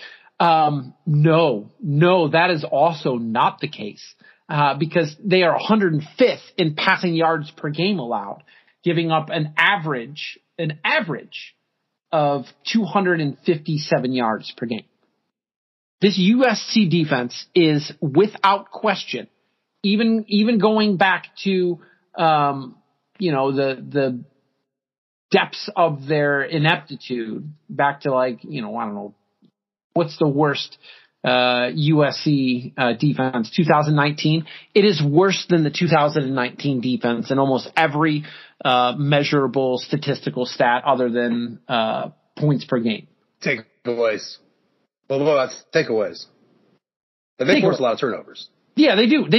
And the funny thing about the funny thing about their turnover margin is that what is one area that they're especially adept at. They have 24 takeaways on the season, which is phenomenal. You dive a little bit into it and you notice that, against UCLA, they had the 3 picks against DTR with the bum hand. They had 4 picks against Oregon State's backup quarterback. That's 7. They had 4 picks against Rice. And suddenly we're kind of looking at it. We're going, well, they seem kind of opportunistic with it, right? Yeah, they certainly are. They've had a turnover in every single game except for the Washington State game. So they are good at that, but those numbers are certainly skewed by some exacerbating circumstances when you look at their takeaways. But defensively, this team is butter bitch soft. This is you need your butter at this consistency. Their defense is the consistency of the butter that you need to rub underneath your spread it on skin before you put that bad boy inside the roaster. They are just pathetically soft. They have a 200-pound middle linebacker. They play mostly this goofy ass dollar defense, right? Where it's like 6 DBs, because I'm not counting a 200-pound linebacker as being a linebacker. I'm sorry. I'm just not, I do not consider you as being 6'6" or whatever he is at 200 pounds as being a real linebacker. You're not a real linebacker. You're essentially like a souped up DB. So they're playing this goofy, I don't know, 4-2-6 or 4-1-6 defense, most of the time that they're playing it, which that's why they're giving up these enormous, yards per attempt rushing, is because they just don't have the beef there. And their defensive line, I don't understand how their defensive line coach is up for the Broyles Award. Did you see that? That they got down to the semis. And Mason got left off for this USC defensive line guy to get on there. And I'm looking at their stat. I'm looking at USC and I'm like, this is a team that everyone is running on, and you decide to nominate him. Good job, Broyles Award. You're really getting after it. You must be super excited about the fact that they had, 5 sacks against Fresno State, 5 sacks against Arizona State, and 5 sacks against Washington State, and you're putting all your eggs in that basket. But when you played the only decent offensive line you saw a year in Utah, you had 0 sacks. So congratulations, right? I mean, it's just, I don't understand that. Offensively, Caleb Williams is fantastic. I'd prefer for Notre Dame to keep him in the pocket, because every time I've watched Caleb Williams play the game of football, he does his best work outside. And allowing things to break down in the secondary, and for, his receivers, Jordan Addison specifically, but also Taj Washington's and Mario Williams to be able to get open for him once he's scooting on the outside. So if I'm Notre Dame, I want to keep Caleb Williams contained in the pocket, even if that doesn't mean that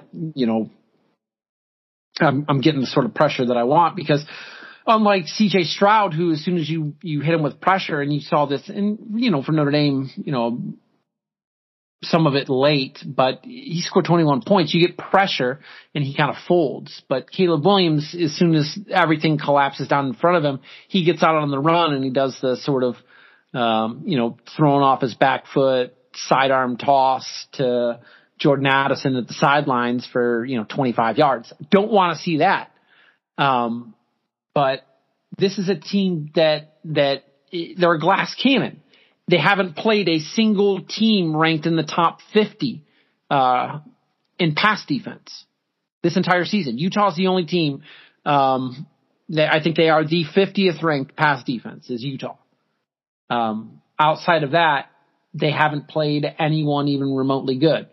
Just behind them is Oregon State in terms of passing defense, and Oregon State's pass defense is 60th. They were able to be pretty effective in shutting USC down. I mean, that was early in the season, but I don't know.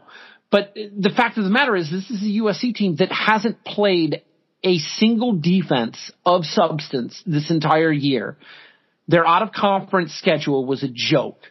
They didn't have to play Oregon, and they ran through the only two ranked teams that they played, which was a UCLA team, which how good's UCLA?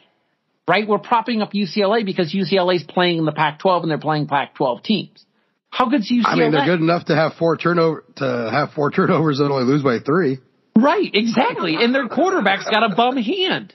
Like, I'm watching this USC team and I'm hearing the narrative this week, and I understand you need to have a Heisman winner, and I'm not sure who's going to win the Heisman because I don't think it belongs to C.J. Stroud, but it sounds like he's the front runner, and so you need a second guy to do it. And I guess in L.A. Well, if Caleb Williams wins this game in the Pac-12 championship, he's winning the Heisman. He's probably winning the Heisman unless, C.J. Stroud beats Michigan. I mean, if C.J. Stroud beats Michigan and then wins the Big Ten, he might probably end up winning it. But depending on the game each one has in this particular spot, because I think their best competition is going to come in this particular game the week before the conference championship, at least defensively. So when I look at USC, I see a team that hasn't really been tested as far as any physicality. They haven't played a physical team all year. They haven't played anyone that even remotely resembles what Notre Dame wants to do, which is line up and just maul you. So what does Grinch's defense do when Grinch's defense plays a team that wants to maul them? Well, we've seen this play out every time Oklahoma was on the national stage. They got mauled. And this entire USC team is essentially like if you were to put the Pam from The Office meme of corporate wants you to take a look at these two pictures and tell you, right? Oklahoma 2018 and USC 2022 is like that meme encapsulated because there's no difference between the two teams. Do you remember how bad that 2018 Oklahoma team's defense was? And we were all like laughing about it. And it's the same thing. He basically just took what they were doing in Oklahoma, which was defense optional, and brought it to USC with a worse running game and a worse offensive line and said, all right, I'm setting up shop here. Their leading running back, Travis Dye's out, and it didn't really cost them against, and you know what? I'm going to say it. I don't think Travis Dye's very good. And from what I heard on The Athletic, the USC beat guy, he said the only reason that Travis Dye was the starter and got all the snaps was it was the old Brian Kelly adage of he was the better in pass pro. So the reason Austin Jones wasn't getting the snaps over Travis Dye was because Dye was better in pass pro. Well, now it is all on Austin Jones, who went 21 for 120 against, and he had a fantastic game against UCLA. But he's going to need to block against Notre Dame, I think, right? So they're down their best running back theoretically, or at least their most complete running back.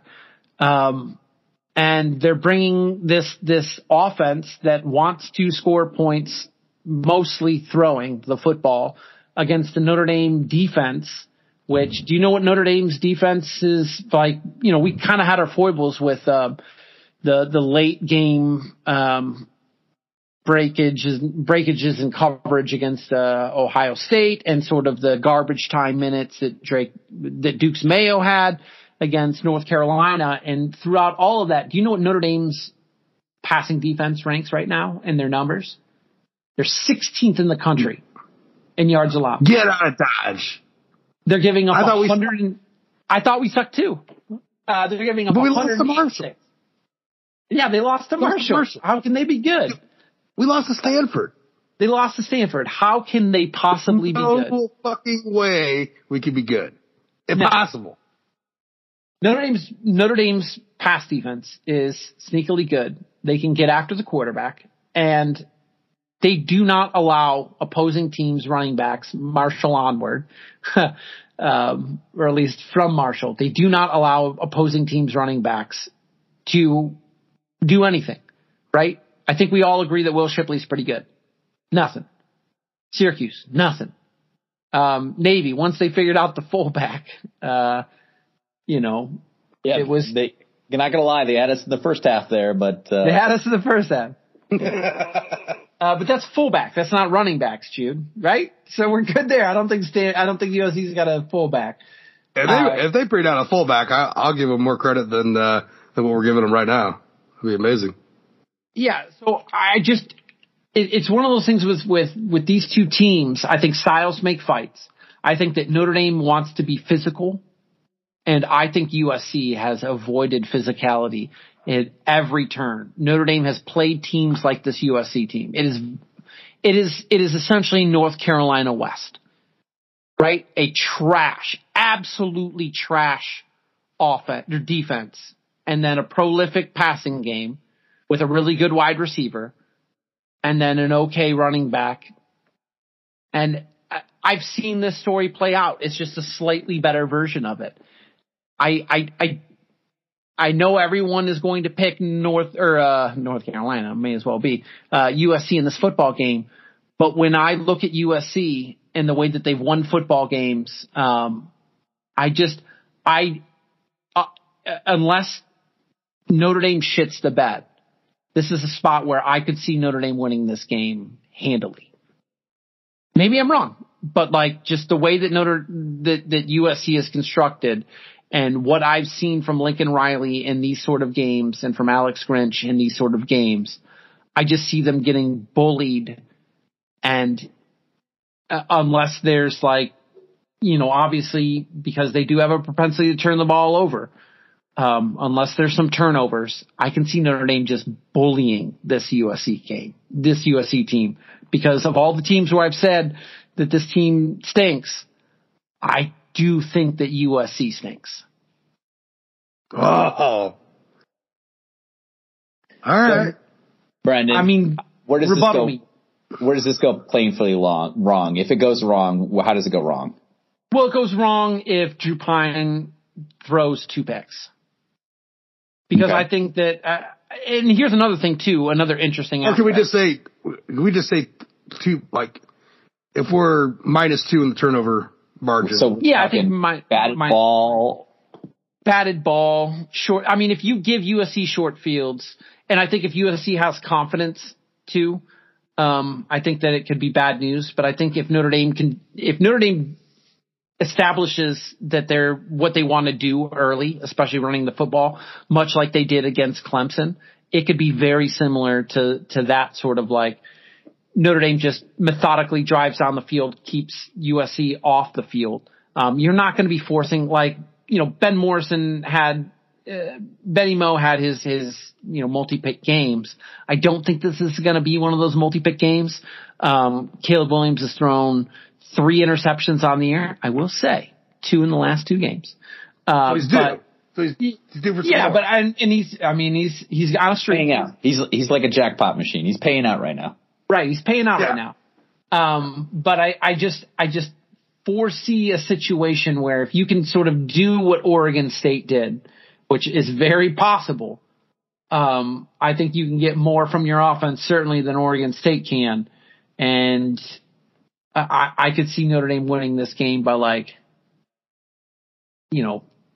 9-10 points. Very real. Brandon. But we're in agreement here though, right?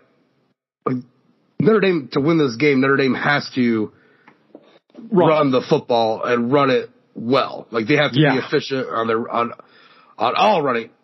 Every down's a running down. 3rd and 10, that's a running down. I mean, it was against Boston College.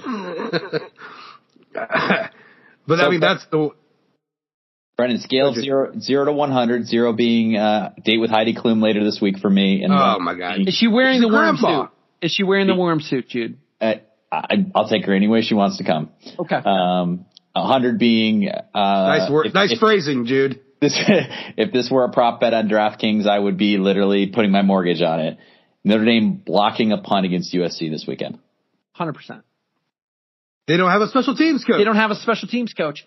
And, like when I was the one punt that they had against, UCLA, I just thought about like UCLA had like 3 guys just streaking wide open to the punter, and the Aussie punter who they just brought in like August or whatever, just barely gets the punt off. And I'm like, if that's Notre Dame and their starters running at him, that's 6 blocked in the end. Like, they haven't had a block punt yet, but, they don't punt a lot. So they're not very experienced, and they don't put any emphasis on special teams, as evident by the fact they don't have a special teams coach. Like they are going to block a punt this weekend. If that's a prop bet that you can get in on, I'd put a 10 spot on that. As Ty Hellbrett would say, lock it up. Lock it up. Lock of the week. Do they still do that? They did. In fact, I listened to their pod today. Mr. Dan Rubenstein, bullish on the Irish for this weekend. To cover or to win? To win outright, flat out. He's got a pretty good pulse on the West Coast. He does. Now, Ty is doing a reverse jinx thing right now because he is struggling and can't pick a game to save his life. Yeah. So Dan said he was going to do a genuine pick, and he genuinely thinks Notre Dame can go out there and pick. I think a lot of people have that same thought. Like, SC is susceptible against the run, and what does Notre Dame do? This isn't fucking quantum physics.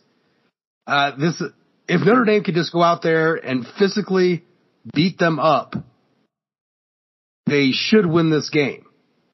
It's the same USC team as it's been for a decade, right? It just has it's got a better quarterback than at any point during the last decade, but it is the exact same team, the same softness on all avenues. Like Lincoln Riley didn't change anything. I do think their offensive line did get better. I'm not gonna call them. They were low-key pretty good last year. They made the semifinals for the Joe Moore Award. But I mean, I don't know if I really look at them that way, but I do believe that they are better than they were last year in the line. So they're good. They're good. I don't think they're great. I'm not going to be in that category like some people are, but I think they're good. But I mean, it's a weird thing with them because, Travis Dye's out. And Caleb Williams, I mean, he does his best business running out of the pocket anyways.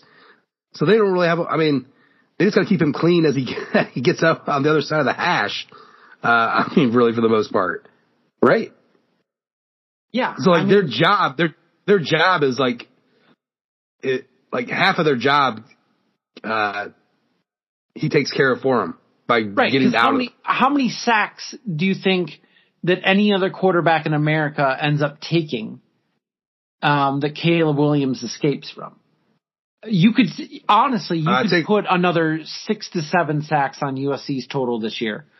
If it's what is the total any other quarterback. What is the total? For USC, sacks allowed? 21. Yeah. Oh, okay. I was going to say double it up, but that'd be too high. Yeah. I mean, that would be down around like LSU range. That's taking 40, by the way. No, I think their offensive line is good. They've given up 21 sacks and Notre Dame's given up 17, just for some context. So as far as Joe Moore Award winning, if you want to be a Joe Moore Award conspiracy theorist, USC has a worse ranked rushing defense and has given up more sacks than, or worse ranked rushing offense and given up more sacks than Notre Dame. Notre Dame's not Joe Moore Award finalist. Well, they're ranked higher. They certainly are ranked higher. And they haven't been in this position. Like, Like there is I don't know if you guys feel it, but I kind of feel like there is a genuine push from media members to make USC relevant again. Especially after that UCLA game. Like they really want USC, and I don't blame them. You the can West write Coast 100 stories about USC. I think there's just a little bit of there's a little bit of bias, right? They're not thinking, what do I want to say? Unconscious bias, but there is just sort of this is an easier story for me to cover. There's so many angles I can play this from, sort of thing, right? Yeah. I mean, it's like I was all in on the Feldman, the theory, which is like, Feldman's like, look, it's great that they got all these skill players for offense or whatever, but I watched the last game of the season. I was in person, and this team's defense sucks. Like, this is going to take a lot more to turn the ship around than just like 9 awesome dudes on offense or whatever, right? Well, so I guess my point is that I don't know, maybe it's the media, maybe it's just fans. Somebody needs USC to be good because somebody needs the West Coast and the Pac-12 to be relevant. Yeah. And Oregon just isn't cutting it. Like Oregon just isn't interesting enough they're not sexy for somehow with all the uniforms, all that. Oregon has just never been a team that has been able to reach the level of SC that a USC has been. When was the last time Oregon was good? I mean, but USC is a blue blood. You know, I mean, so that makes a huge difference. So like, people want the blue bloods to be on that level. I mean, there are people that we think hate Notre Dame, but they still want Notre Dame to be up in that mix because everybody wants the blue bloods up where they belong or where they say they belong. And then I don't know.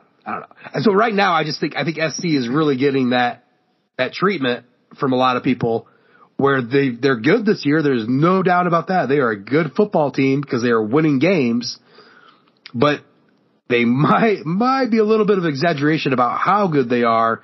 And there's a blind spot to that because college football just needs them to be better than what they've been. Like we really do need better teams on that side of the country, and definitely somebody that's not in the SEC or Big Ten. So they're getting that benefit. Yeah, because if you're looking at Oregon, the last time that they were legitimately good was what, 2014 with Mariota. Yeah, we went to the playoff and lost. And like I said, the Natty. they're not a blue blood. They're not a blue blood program. And so there's only so much, there's only a certain height they can get to until they start rattling off a couple of championships. Like Oregon and Clemson are very similar. And the only way Clemson was relevant was, and I hate using the word relevant, but it just makes sense to use it in this context, I guess, was they were relevant because they were winning national championships. They were getting in the playoffs. Oregon has not been. And so when you're on that same level, like where you really need to like outdo the blue bloods in that manner, they're not doing it. So what they're doing, no one really gives a shit about. That's part of the curse. And plus, you know, it's part of that thing where your games are late at night.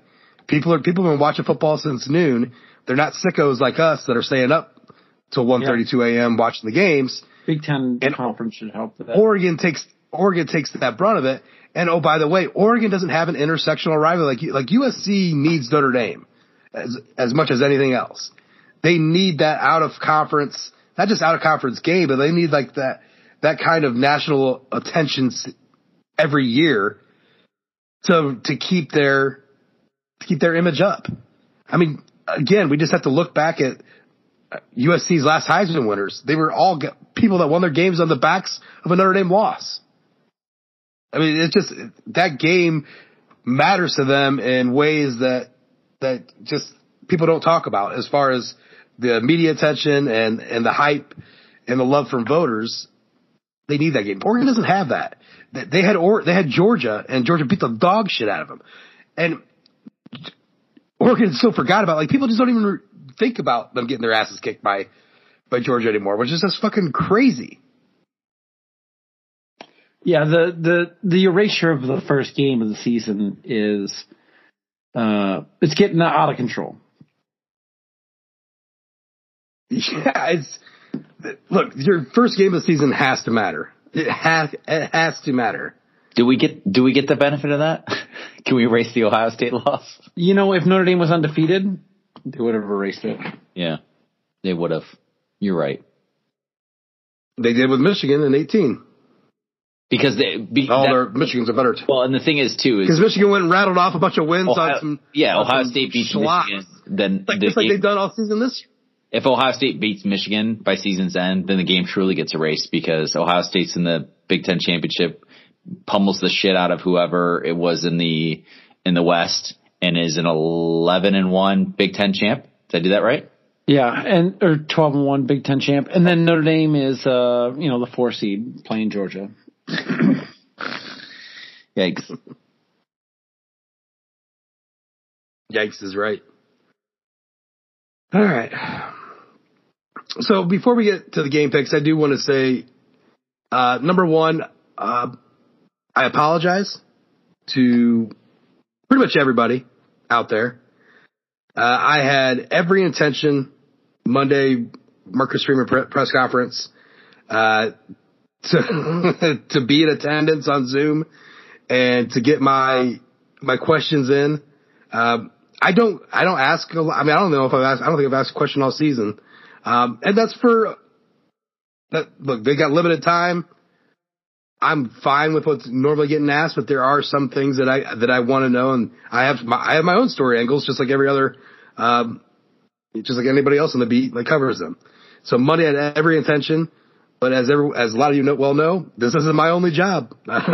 So I was rough Monday morning. I literally fell asleep in my truck after I dropped the kids off at school. I fell asleep in the truck in my driveway, crawled inside the house, went to bed, got up around 1:30, yada, yada, yada. Missed the press conference. But I wanted to ask Marcus, and I'm just pissed at the beat that no one covers the USC game the way that I want it covered. And that is, if this is Notre Dame's rival, and that's what everyone wants to say, this is it. This is the rival. This is the rivalry. No one covers it like it's a fucking rivalry. Like it's such a second nature thing to them. Everything, and there is so much to it. But I wanted to ask Marcus, like he talked about, the culture at Notre Dame and building the program the way he wants to build it from, like not in his image, but yes, we already had a great program when Kelly had built a great program at Notre Dame before he left, but he had to do things his way and build it, with how he was going to do it. So I just wanted to know, how does that extend to this rivalry with USC? How are you going to put your stamp on this? What are you going to ask? What are you going to talk to the players about concerning this rivalry? You played in in one of the greatest rivalries of all the sports in Michigan, Ohio State. There's this great trophy called the Jules Shillelagh, and we like to take pictures of it, but no one brings it out in the field before the game. Like no one brings it out, like no one makes it a part of the game, like other rivalries and rivalry trophies are. Is that something you're going to change? Like these are the kind of questions that matter nothing to what happens on Saturday on the field. Maybe the questions don't. Maybe what the coach does has some effect. I don't know. But it's also what makes college football fucking fantastic. It's all this little shit that, a lot in the ND beat. And it's not just us. It's the national beat everyone starts looking down on some of these things. And it's like rivalries and dumb trophies and feuds and just bitterness, Pat Narduzzi. All this stuff is what makes college football the greatest thing in the world. And so I wanted to ask him a few questions about all that. I didn't get the chance to because I was probably inching towards death. So my apologies. But I just wanted to put that out there. Like I didn't forget. I tried, I failed. I'll try again next season. I swear to God. But I would like to see how Marcus Freeman handles this, because this is one of those games where during the week you put on the tape. You put on the tape of the losses. You put on the tape of the wins. You bring in fucking Digger Phelps. It's your last game of the season. You got to pull, don't hold anything back, Dan Fouts. I mean, you got to put it all out there on the table and make the rivalry relevant again. I mean, we've been screaming that for years. We're just been, I've been waiting for SC to be good again, just so this can mean more. And they had just been shitty. But I mean, it's like kind of shitty where you're just like, you don't mind because you're getting these wins on them, but you kind of want it to mean more, and you want it to mean more and win in these games. We saw that in 2017. Hyped up, ranked SC team comes to South Bend and got their asses handed to them. It was gorgeous. It was beautiful. Up until the Clemson game this year, it was the single, awesomest moment for me at ND Stadium. It was just so much fucking fun. They just smacked them up, and it's important. So, anyways, I hope everybody is doing your own special things this week. I'm going to try to do a little bit more on the site, just a little bit extra, hopefully if I don't die. And, because we need to make this better. Look, the SC people are out in full force. Let me tell you, the Buttersoft pitches on Twitter, they cannot take anything. They are just flying off the handle. It's been fun. Talking about this as a revenge tour. Revenge tour? How'd that work out for Cheese Winovich? Yeah. I mean, how many people are on this roster that can actually claim revenge? I mean, I made up the number of 18% just because I think it sounded funny. But I may not be off. Right? Jordan Addison was part of that 2020 Pitt game, right? I believe it's 40 of their, what'd they bring in? 20 transfers and then their recruiting class. So it's 40 players, something like that. So 46% of their team can claim revenge. And Jordan Addison. Right? For 2020. Yeah, Jordan Addison. Okay. 46.2%. Yeah, that sounds right. So anyways, I don't know. That's funny. And then the SC writer, I quote tweeted him with that. Then the SC writer comes at me with some stupid thing, and I just gave him a cool gif. He's like, I expected a lot more from a blue check mark than just searching the GIF bar for cool. Who uses that phrase, blue check mark, like it means it? Are you fucking kidding me? That matters to you? I can't think of anything more LA than mattering if you had a blue fucking check mark next to your account. I got 2 of them. Elon Musk can have them back for all I care. I don't give a shit. I mean, that's just ridiculous. Anyways. Yada yada. You want to get to picks? Make the rivalry relevant. Picks. Let's get the picks. Drew's excited because we got a half hour till midnight. He's excited. Yeah. So here's the thing. I didn't necessarily pick the best games. It was all cool, but it was all pretend. Oh, I thought you were going to say, here's the thing, Josh is king. Sort of. Well, I mean, for now. You're at 37-28. Jude's at 32-33. I'm at 34-31. So there's some ground to be made up here. And here's the thing with this week's picks. I didn't necessarily pick the best games, but I picked the games being rivalry week and feeling a little saucy. I picked games that are relevant to Notre Dame, both for playoff implications and just for pettiness. And speaking of pettiness, let's start with this first game. And the reason I grabbed this one is because the line to me is absolutely ridiculous. Texas A&M hosting LSU and is only a 10-point underdog. That's a ridiculous line, right? For a 4-7 LSU or Texas A&M team, yeah. This is where I tell you that Bill Connolly's controversial SP Plus system has LSU winning this game by 9.3 points. Excuse me, what? 9.3 points. I mean, are there going to be any fans that show up at Clearfield? 27-18.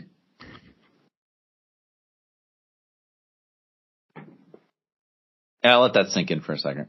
Look, I think I'm going to go with the Joshua method of chaos agent, chaos agent, chaos agent. And I'm going to pick Chaos Magician, buddy. I want pick Texas A&M because I want weird shit to happen. It's at Kyle Field. Let Kelly be sleeping on this one. I just either close or an outright win. I don't care. Let's blow past. Let's get some people who are ahead of us out of the way. And I want some chaos magic. And I feel like I've been pushing against Joshua for too many weeks, and now it's time to join the chaos magic train and see if my luck can change. So Texas A&M. I mean, the UCLA game is proof enough. Now, was it 45-42? What was the score? 48-45, I believe, right? Oh, I mean, that's about that's about as close as you're going to get. That's about as close as you can get.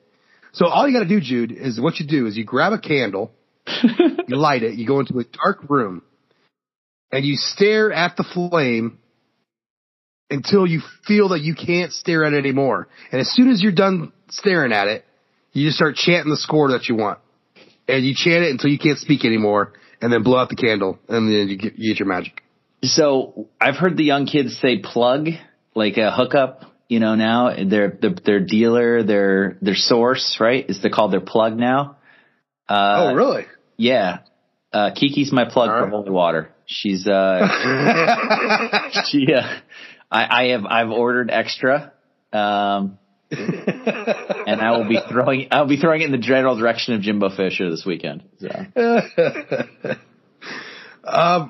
I'm with Jude, man. Line me up. I want this to happen for multiple reasons. I mean, I would really like Texas A&M to be 4-8. That would be nice, but not at the expense of keeping Kelly out of the fucking playoffs, for sure. And this would do it. So. And then a loss, an LSU loss to Georgia in the SEC championship. On top of that, Notre Dame is going to finish ranked ahead of LSU. So, give me those swaggin' Aggies and the 20 people that are going to show up to Kyle Field. What much of a 12th man last Saturday? No, it was not. Like, who was the 12th man in the crowd? All right, Brandon, are you going to take the freebie? I am going to take the freebie because I don't want this game to be on. It's bad. It's FBI predictor has it 73.4% in LSU's favor. Yeah, but what's the score? Because I'm getting 10. I mean, I would. It's going to be like a 23-16 game, maybe. 10 points or getting 10. Yeah. I'll take LSU here. I don't like it. I want them to lose so bad. So bad. But yeah, I can't. I don't know what Texas A&M has in the tank. It would make me very happy though. The next one is another spot Notre Dame can make up, and that is Vanderbilt trying to get bowl eligible for the first time since James Franklin. Clark Lee, baby, against in-state rival and Hendon Hooker-less Tennessee. Vanderbilt is a 14-point home dog. Josh, Hendon Hooker's your boy. Is Tennessee going to be able to cover the spread without him? I mean, let's be honest. Vanderbilt is not a good football team. I don't know if they can exploit the Hookerless Vols. I mean, I think Tennessee will be fine. I really want this for ourselves. What is Tennessee without a hooker? I want it for our friends over at Anchor of Gold, our Vanderbilt friends on SB Nation. I want it for them badly. I own 3 pieces of Vanderbilt gear from Home Field Apparel. I would love for this to be for them to beat this, win against the spread and just win outright. But I just don't think it's going to happen. I can't do it. Yeah, I'm with Josh. But there's levels to this, right? There's levels to the insanity. Like, part of us can talk ourselves into, Texas A&M keeping it within 10 points against LSU. But I think even without Hooker, Tennessee is still built to dismantle this Vanderbilt team. And I think 14 points simply is just not enough. I feel confident that Tennessee will cover. And so I'm going to follow. I know that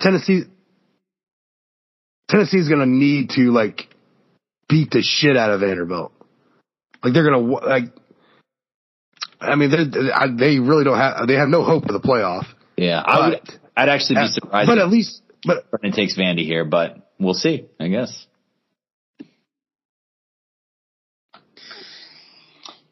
So in consecutive weeks, Vanderbilt has beaten number 24 ranked Kentucky 24-21. They've beaten Florida 21-24. Can either of you name me the starting quarterback for the Tennessee Volunteers? Joe Milton.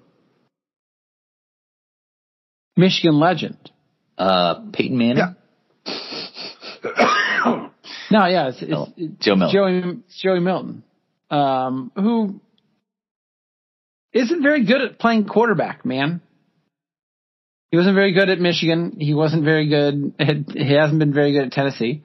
So if you're telling me that a Vanderbilt team that's done a pretty good job defensively the last 2 weeks against mediocre SEC opponents is going to play a suddenly mediocre SEC opponent, because let's be honest, Tennessee's kind of mediocre if it's not for Hendon Hooker. It's not their defense that's very good. It's not their offensive line that's very good. It was Hendon Hooker that was very good. So without Hendon Hooker, I'm taking Vanderbilt. I don't think they're going to win, but you're going to be 2 touchdowns. The worst, I get a push. All right, give me Vandy. This is the ultimate wish cast. Penn State hosting Michigan State, minus 18-point favorite. We're not allowed to have nice things. So that's in Penn State, when they play trash teams, trucks them. So I just think I think the wheels are kind of falling off a little bit for Michigan State. They don't have a field goal kicker. They don't have a field goal kicking operation. The loss last week, just choking it away against a quarterback that completed 2 passes. I think Michigan State is in need of a assistant coaching overhaul. I think Tuck's coming to a losing season. So I want to pick Michigan State because I want it to happen, but I ultimately think Penn State covers this line because I think that trashing trash teams is what Penn State's good at. I mean, this has 42-14 written all over it, right? Talk to me. I have been burned by this Michigan State team all year, and there's just no way I have any faith in them covering, 18 points against Michigan? Yeah, 18 points against Penn State. Yeah, I'm sorry. Penn State, they're going to do what they need to do, and I would love for them to stumble here, but it's not going to happen, so. Penn State's winning this football game, but 23-20. 23-20. No. Do you think Michigan State keeps it close, but ultimately Penn State? I think Michigan State. I think you're gonna see the last desperate throws of the season. I think Michigan State will rise to the occasion and then fall flat on their face in the second half and ultimately lose the football game. 18 points is way too fucking many, if that's the case. And so that's where I'm at. I think Penn State ultimately wins, and I think it's a goddamn travesty that they get to walk through this goddamn schedule with nothing to show for it. Nothing. Other than, what is Penn State's best win? What is Penn State's best win? Purdue 35-31. They beat Ohio 46-10. Auburn 41. And this shit Auburn team, do not mistake them for being good. 41-12. They beat Central Michigan 33-14. Northwestern 17-7. They beat Minnesota 45-17. Indiana. They did what the committee likes. They're putting up big points. But it's against shit teams. Yeah. Maryland, Rutgers. Come on. I think there could be an upset of Bruin, but it won't happen. It'll just be a Bruin. And the Brew's enough to cover 18 points. Okay.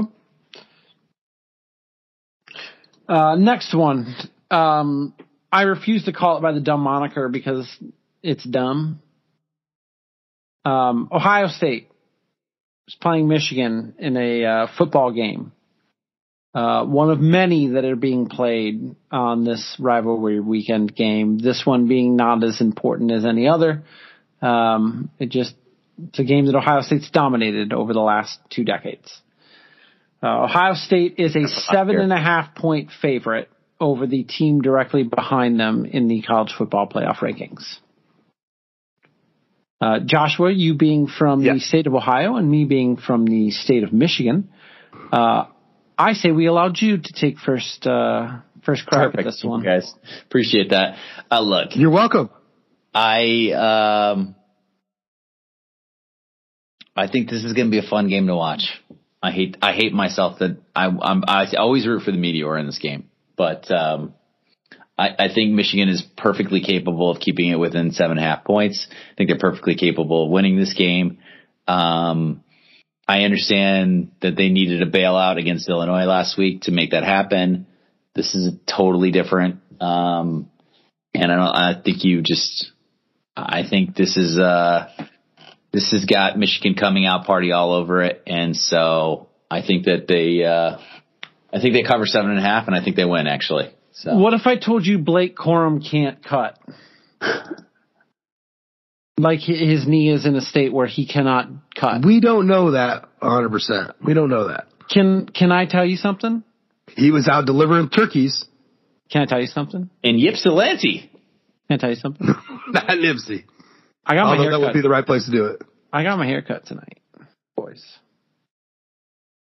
The man who cuts my hair is close friends with the individual who owns the Little Brown Jug. Not sure if you know of the establishment, but he is a pretty prominent. I know it.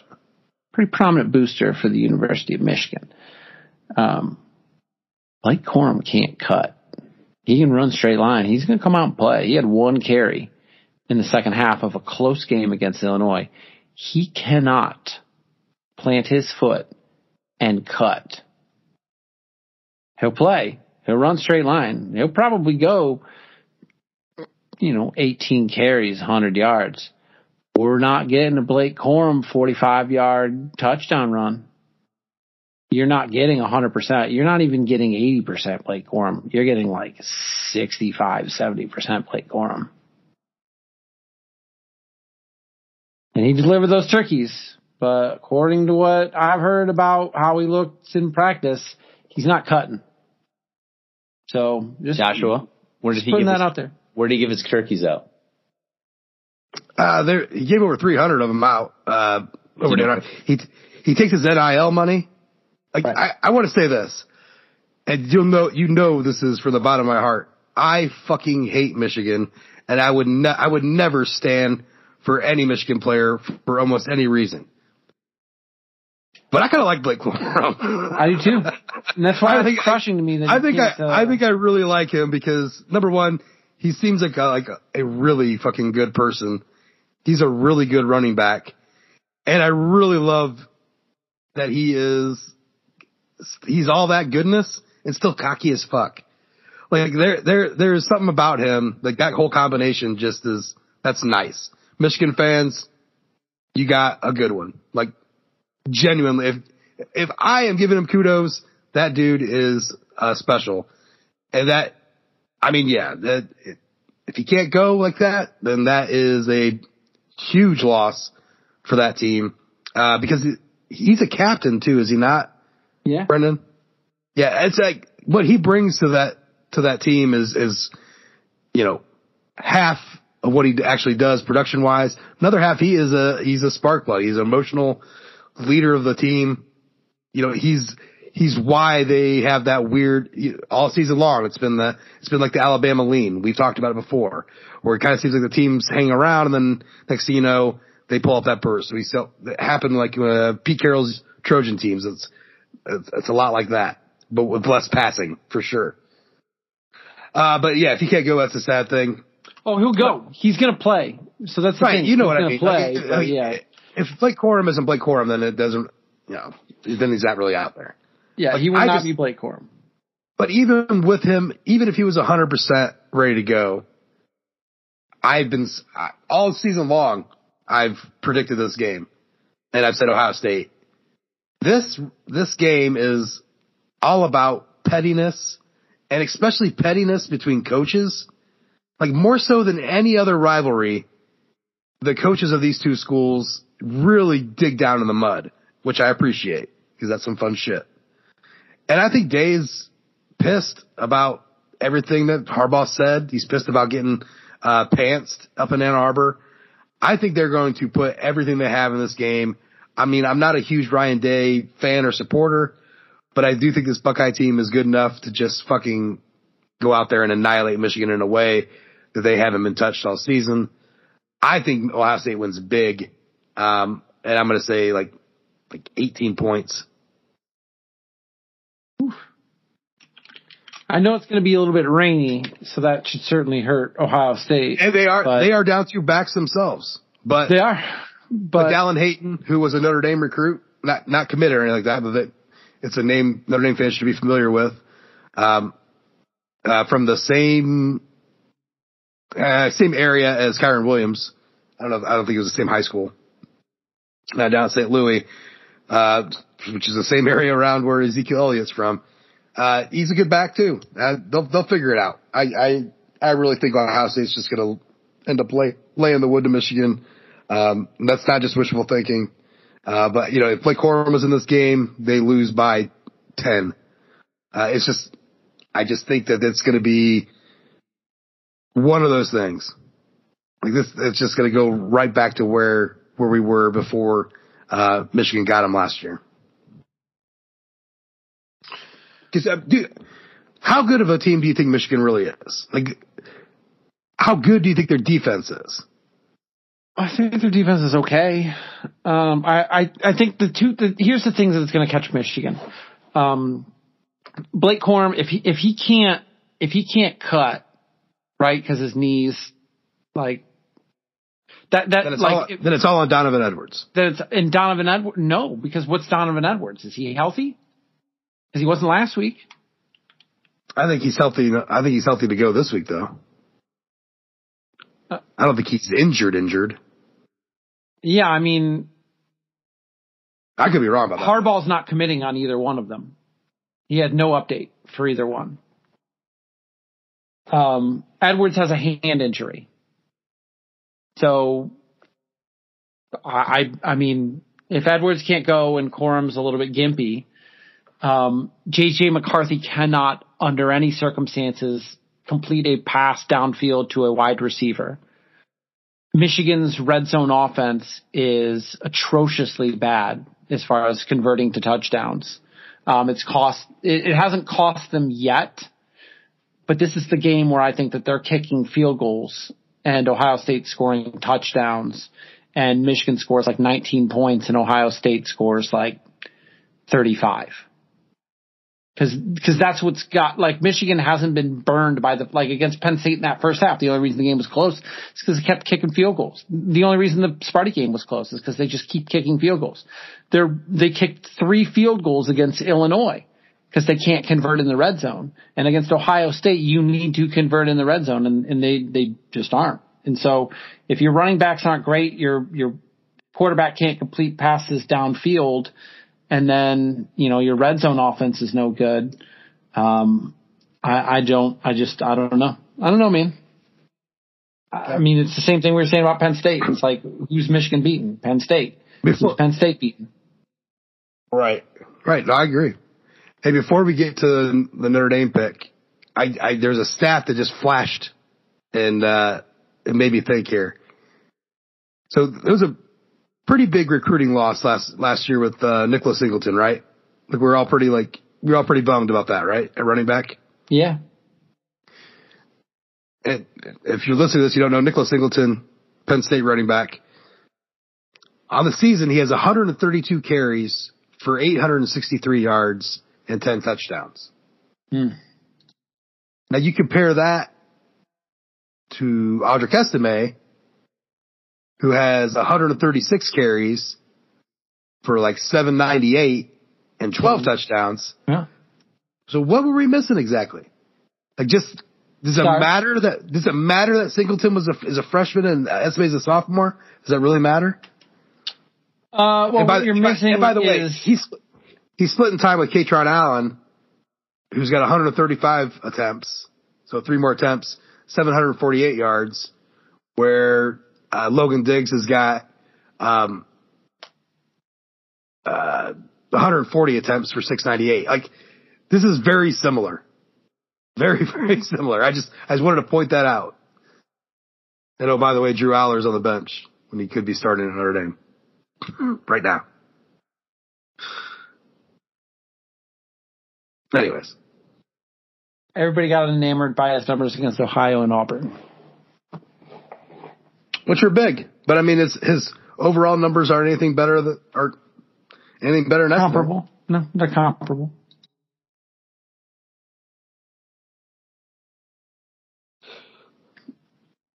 All right. Well, matter at hand, Notre Dame, USC. I've put my thoughts known. I think Notre Dame not only covers the 5.5 points that they are an underdog in this game, I think that they win this game outright. I think that they probably end up winning this game something like 30-20. I like that score. What's the fewest amount of offensive points USC scored this year? 17 points against Oregon State. Okay. And that was again. They had 4 turnovers. USC did in that game too, because Oregon State was starting their backup running back. Oh yeah, watch this game. I remember this now. Jude, I think are you getting to a point that I think that you're about to make? I don't know. What point am I making? I mean, Notre Dame's done a pretty good job this year of holding teams below their averages on everything. Yeah. I was just wondering if you were fishing around for. Yeah. What's the average point scored, Brennan? Well, it's like 40. 42. Just about 43. They're averaging 42.9. Wow. So what you should do is take 42 divided by 2. Take 42 and 17. Take your average and your lowest, and then divide by 2. So you got what, 59? So you got about 29.5, right? Yeah. Oh, can I tell you one thing, Jude? Ohio State's averaging 46.5 points per game. Yeah.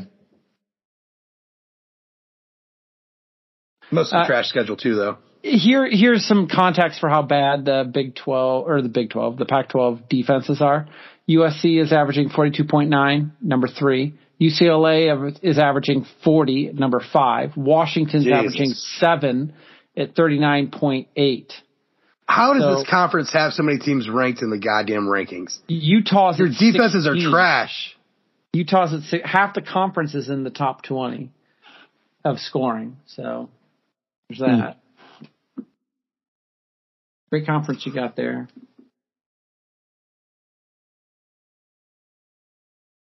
So yeah, Notre Dame. I think Notre Dame wins this game 30-20. I think that they cover it. I think that they just bully USC from beginning to end. I think Caleb Williams, kind of has a scare in us, but I think Notre Dame eventually just leans on it, especially with the run and just limiting possessions. A blocked punt certainly is going to help because they're going to have one of those.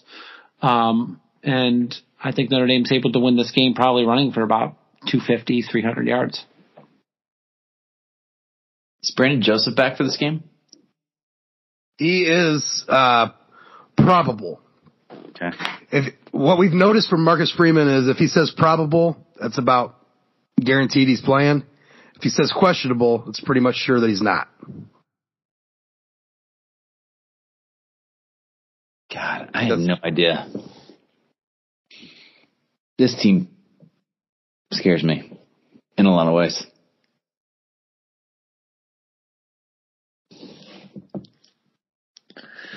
I don't know, Josh, you're going for the outright win here, I'm guessing? Oh, fuck yeah. I mean, there's no other way. I'm all in, Jude. I mean, I am down in that fucking, I mean, come on down here with me, buddy. I mean, I'm down in this hole. Let's have a drink. This is the only game we'll be betting this week, too? Oof. Make it mean something. What did I say earlier? Make it mean something. Yeah, like I'm just wondering if I can do the old take the points in a shootout sort of thing, you know? I just don't know. Like if I had to pick a quarterback to come down from 14 points down, I would take Caleb Williams over Drew Pine 10 times out of 10, you know? Why do they got to be 14 points down? Because weird shit happens. You know? Why can't we be 14 points up? Absolutely. But scored on the opening drive, block punt. 4 plays later, we're up 14-0. UCLA was up 14-0, by the way. We're not UCLA. We're not because we have a defense. Yeah. Exactly. UCLA's defense. Well, that trip out to California has been a bit of house of horrors. And do you think that there's any potential for a letdown game from the emotional highs of that UCLA win? I don't, actually. I know a lot of people are banking on that a little bit. I feel like USC knows what's at stake here, right? They know they take care of business. I do not think they're going to come out flat. Right. I don't think we're going to have a deflation game here. I think they know. I think they respect Notre Dame, and even if they don't think Notre Dame's better than them, they know enough to know that they can't they're not going to walk all over this team, right? Riley's been in these games before. I like Brendan's punched in the mouth theory, which is like they start getting this game going where they're moving the lines, and all of a sudden USC's going, uh-oh, we thought this wouldn't be a problem because Pine sucks, but now we can't keep Estime, off our backs. All right. Well, I'm going to take Notre Dame to cover. I don't know how I feel about the outright win, but since we're getting 5.5 points here, I'll take the cover at least. We are getting 5.5. Do you think Josh? Do you think this line moves down? I don't. I think it's going to be probably pretty steady. It really opened up at 4.5, and it's moved to 5.5 pretty quickly, and it's held steady since. I think it stays there. You think it curious that this line is less than the Michigan line? No, because Vegas knows what they're doing. I was just curious. I just think Ohio State's a better football team. And it's at home. So I think that line's pretty accurate. I think at 7.5. Despite my prediction of a blowout, I think it's a fairly accurate line. This one, 5.5 makes sense. We were 4-point underdogs to Clemson? Yeah. So now we have all the Clemson history. 3.5. USC's on their run. Yeah, 5.5 seems right. The 4.5 opening felt like directly on point. But that 1 point doesn't change any of that for me.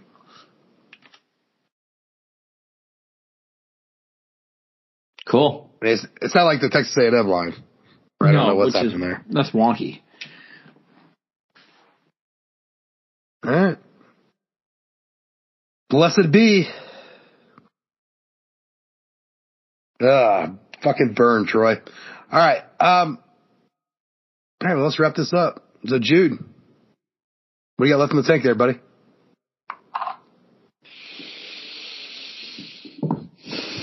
What was I going to mention? Jeez. Wow.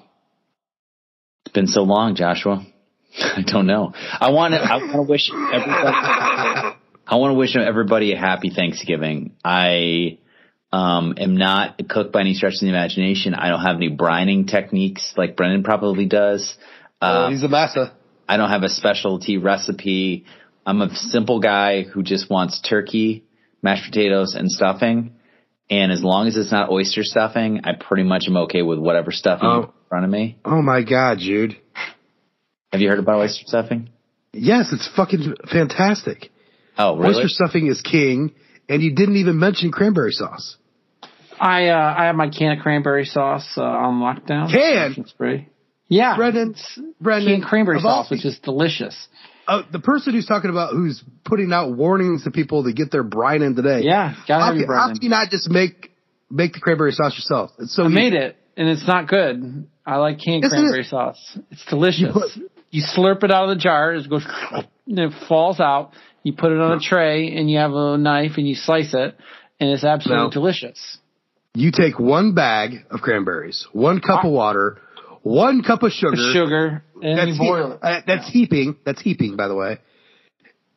You bring it to a boil. RTS. You shave a little orange zest in there. Yep. And voila. And it's not great. It's that simple.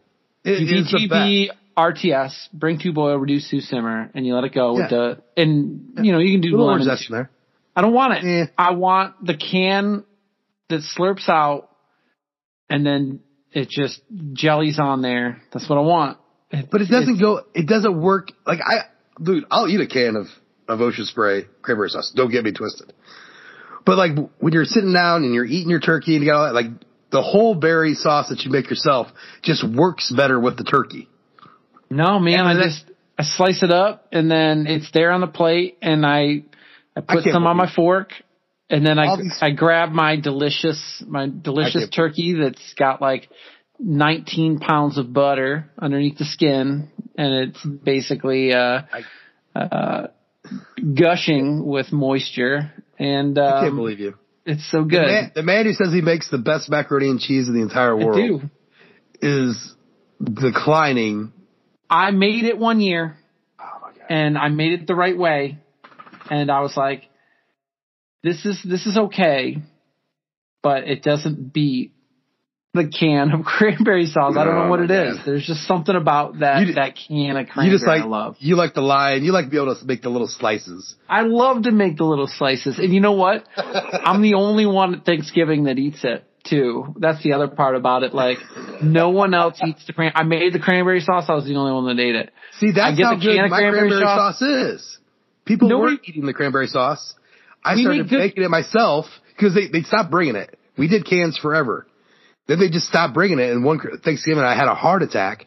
I'm like, where's the cranberry sauce? They're like, well, nobody eats it. I'm like, what the fuck? I eat it, yeah. So then I started making my own and bringing it. Then everybody's eating it. See, nobody wants it. Everybody in our households, both mine and Christy's, they're all gravy fans. And we do the renderings from the turkey to make our own gravy. Why not both?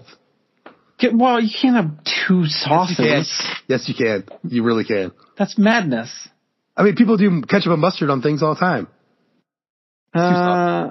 Yeah, I guess so. But those aren't like chili and mustard.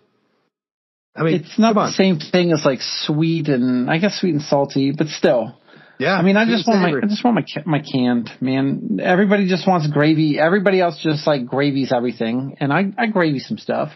But I just want that can of delicious cranberry sauce. It's not cranberry jelly. I don't even know what it is, man. It's just cranberry. Just a can of cranberry. Jude, you're not a fan of the cranberries? I just wanted to wish everybody a happy Thanksgiving, and then you guys all took this in some weird directions for like 5 minutes. Dude, buy yourself a can of Ocean Spray canned cranberry. You know what, guys? Put some on your turkey. It's 10 after 12. I'm happy to continue the cranberry discussion on Thursday, where it belongs. All right. I will wrap this up right now, Jude. Let's get you to bed, buddy. Thank you. Happy Thanksgiving, everybody out there. Let's go out to LA. Let's beat these bastards up, and let's be real bitchy about our rankings afterwards. Let's go do the thing. Let's bring that shillelagh back home where it belongs. Let's not leave it in LA in a box. And it's all good to go. So, reminder, get those reviews on over to Apple Podcasts. And other than that, for Brendan, for Jude, for everybody over at One Foot Down, thanks for listening. And as always, Go Irish.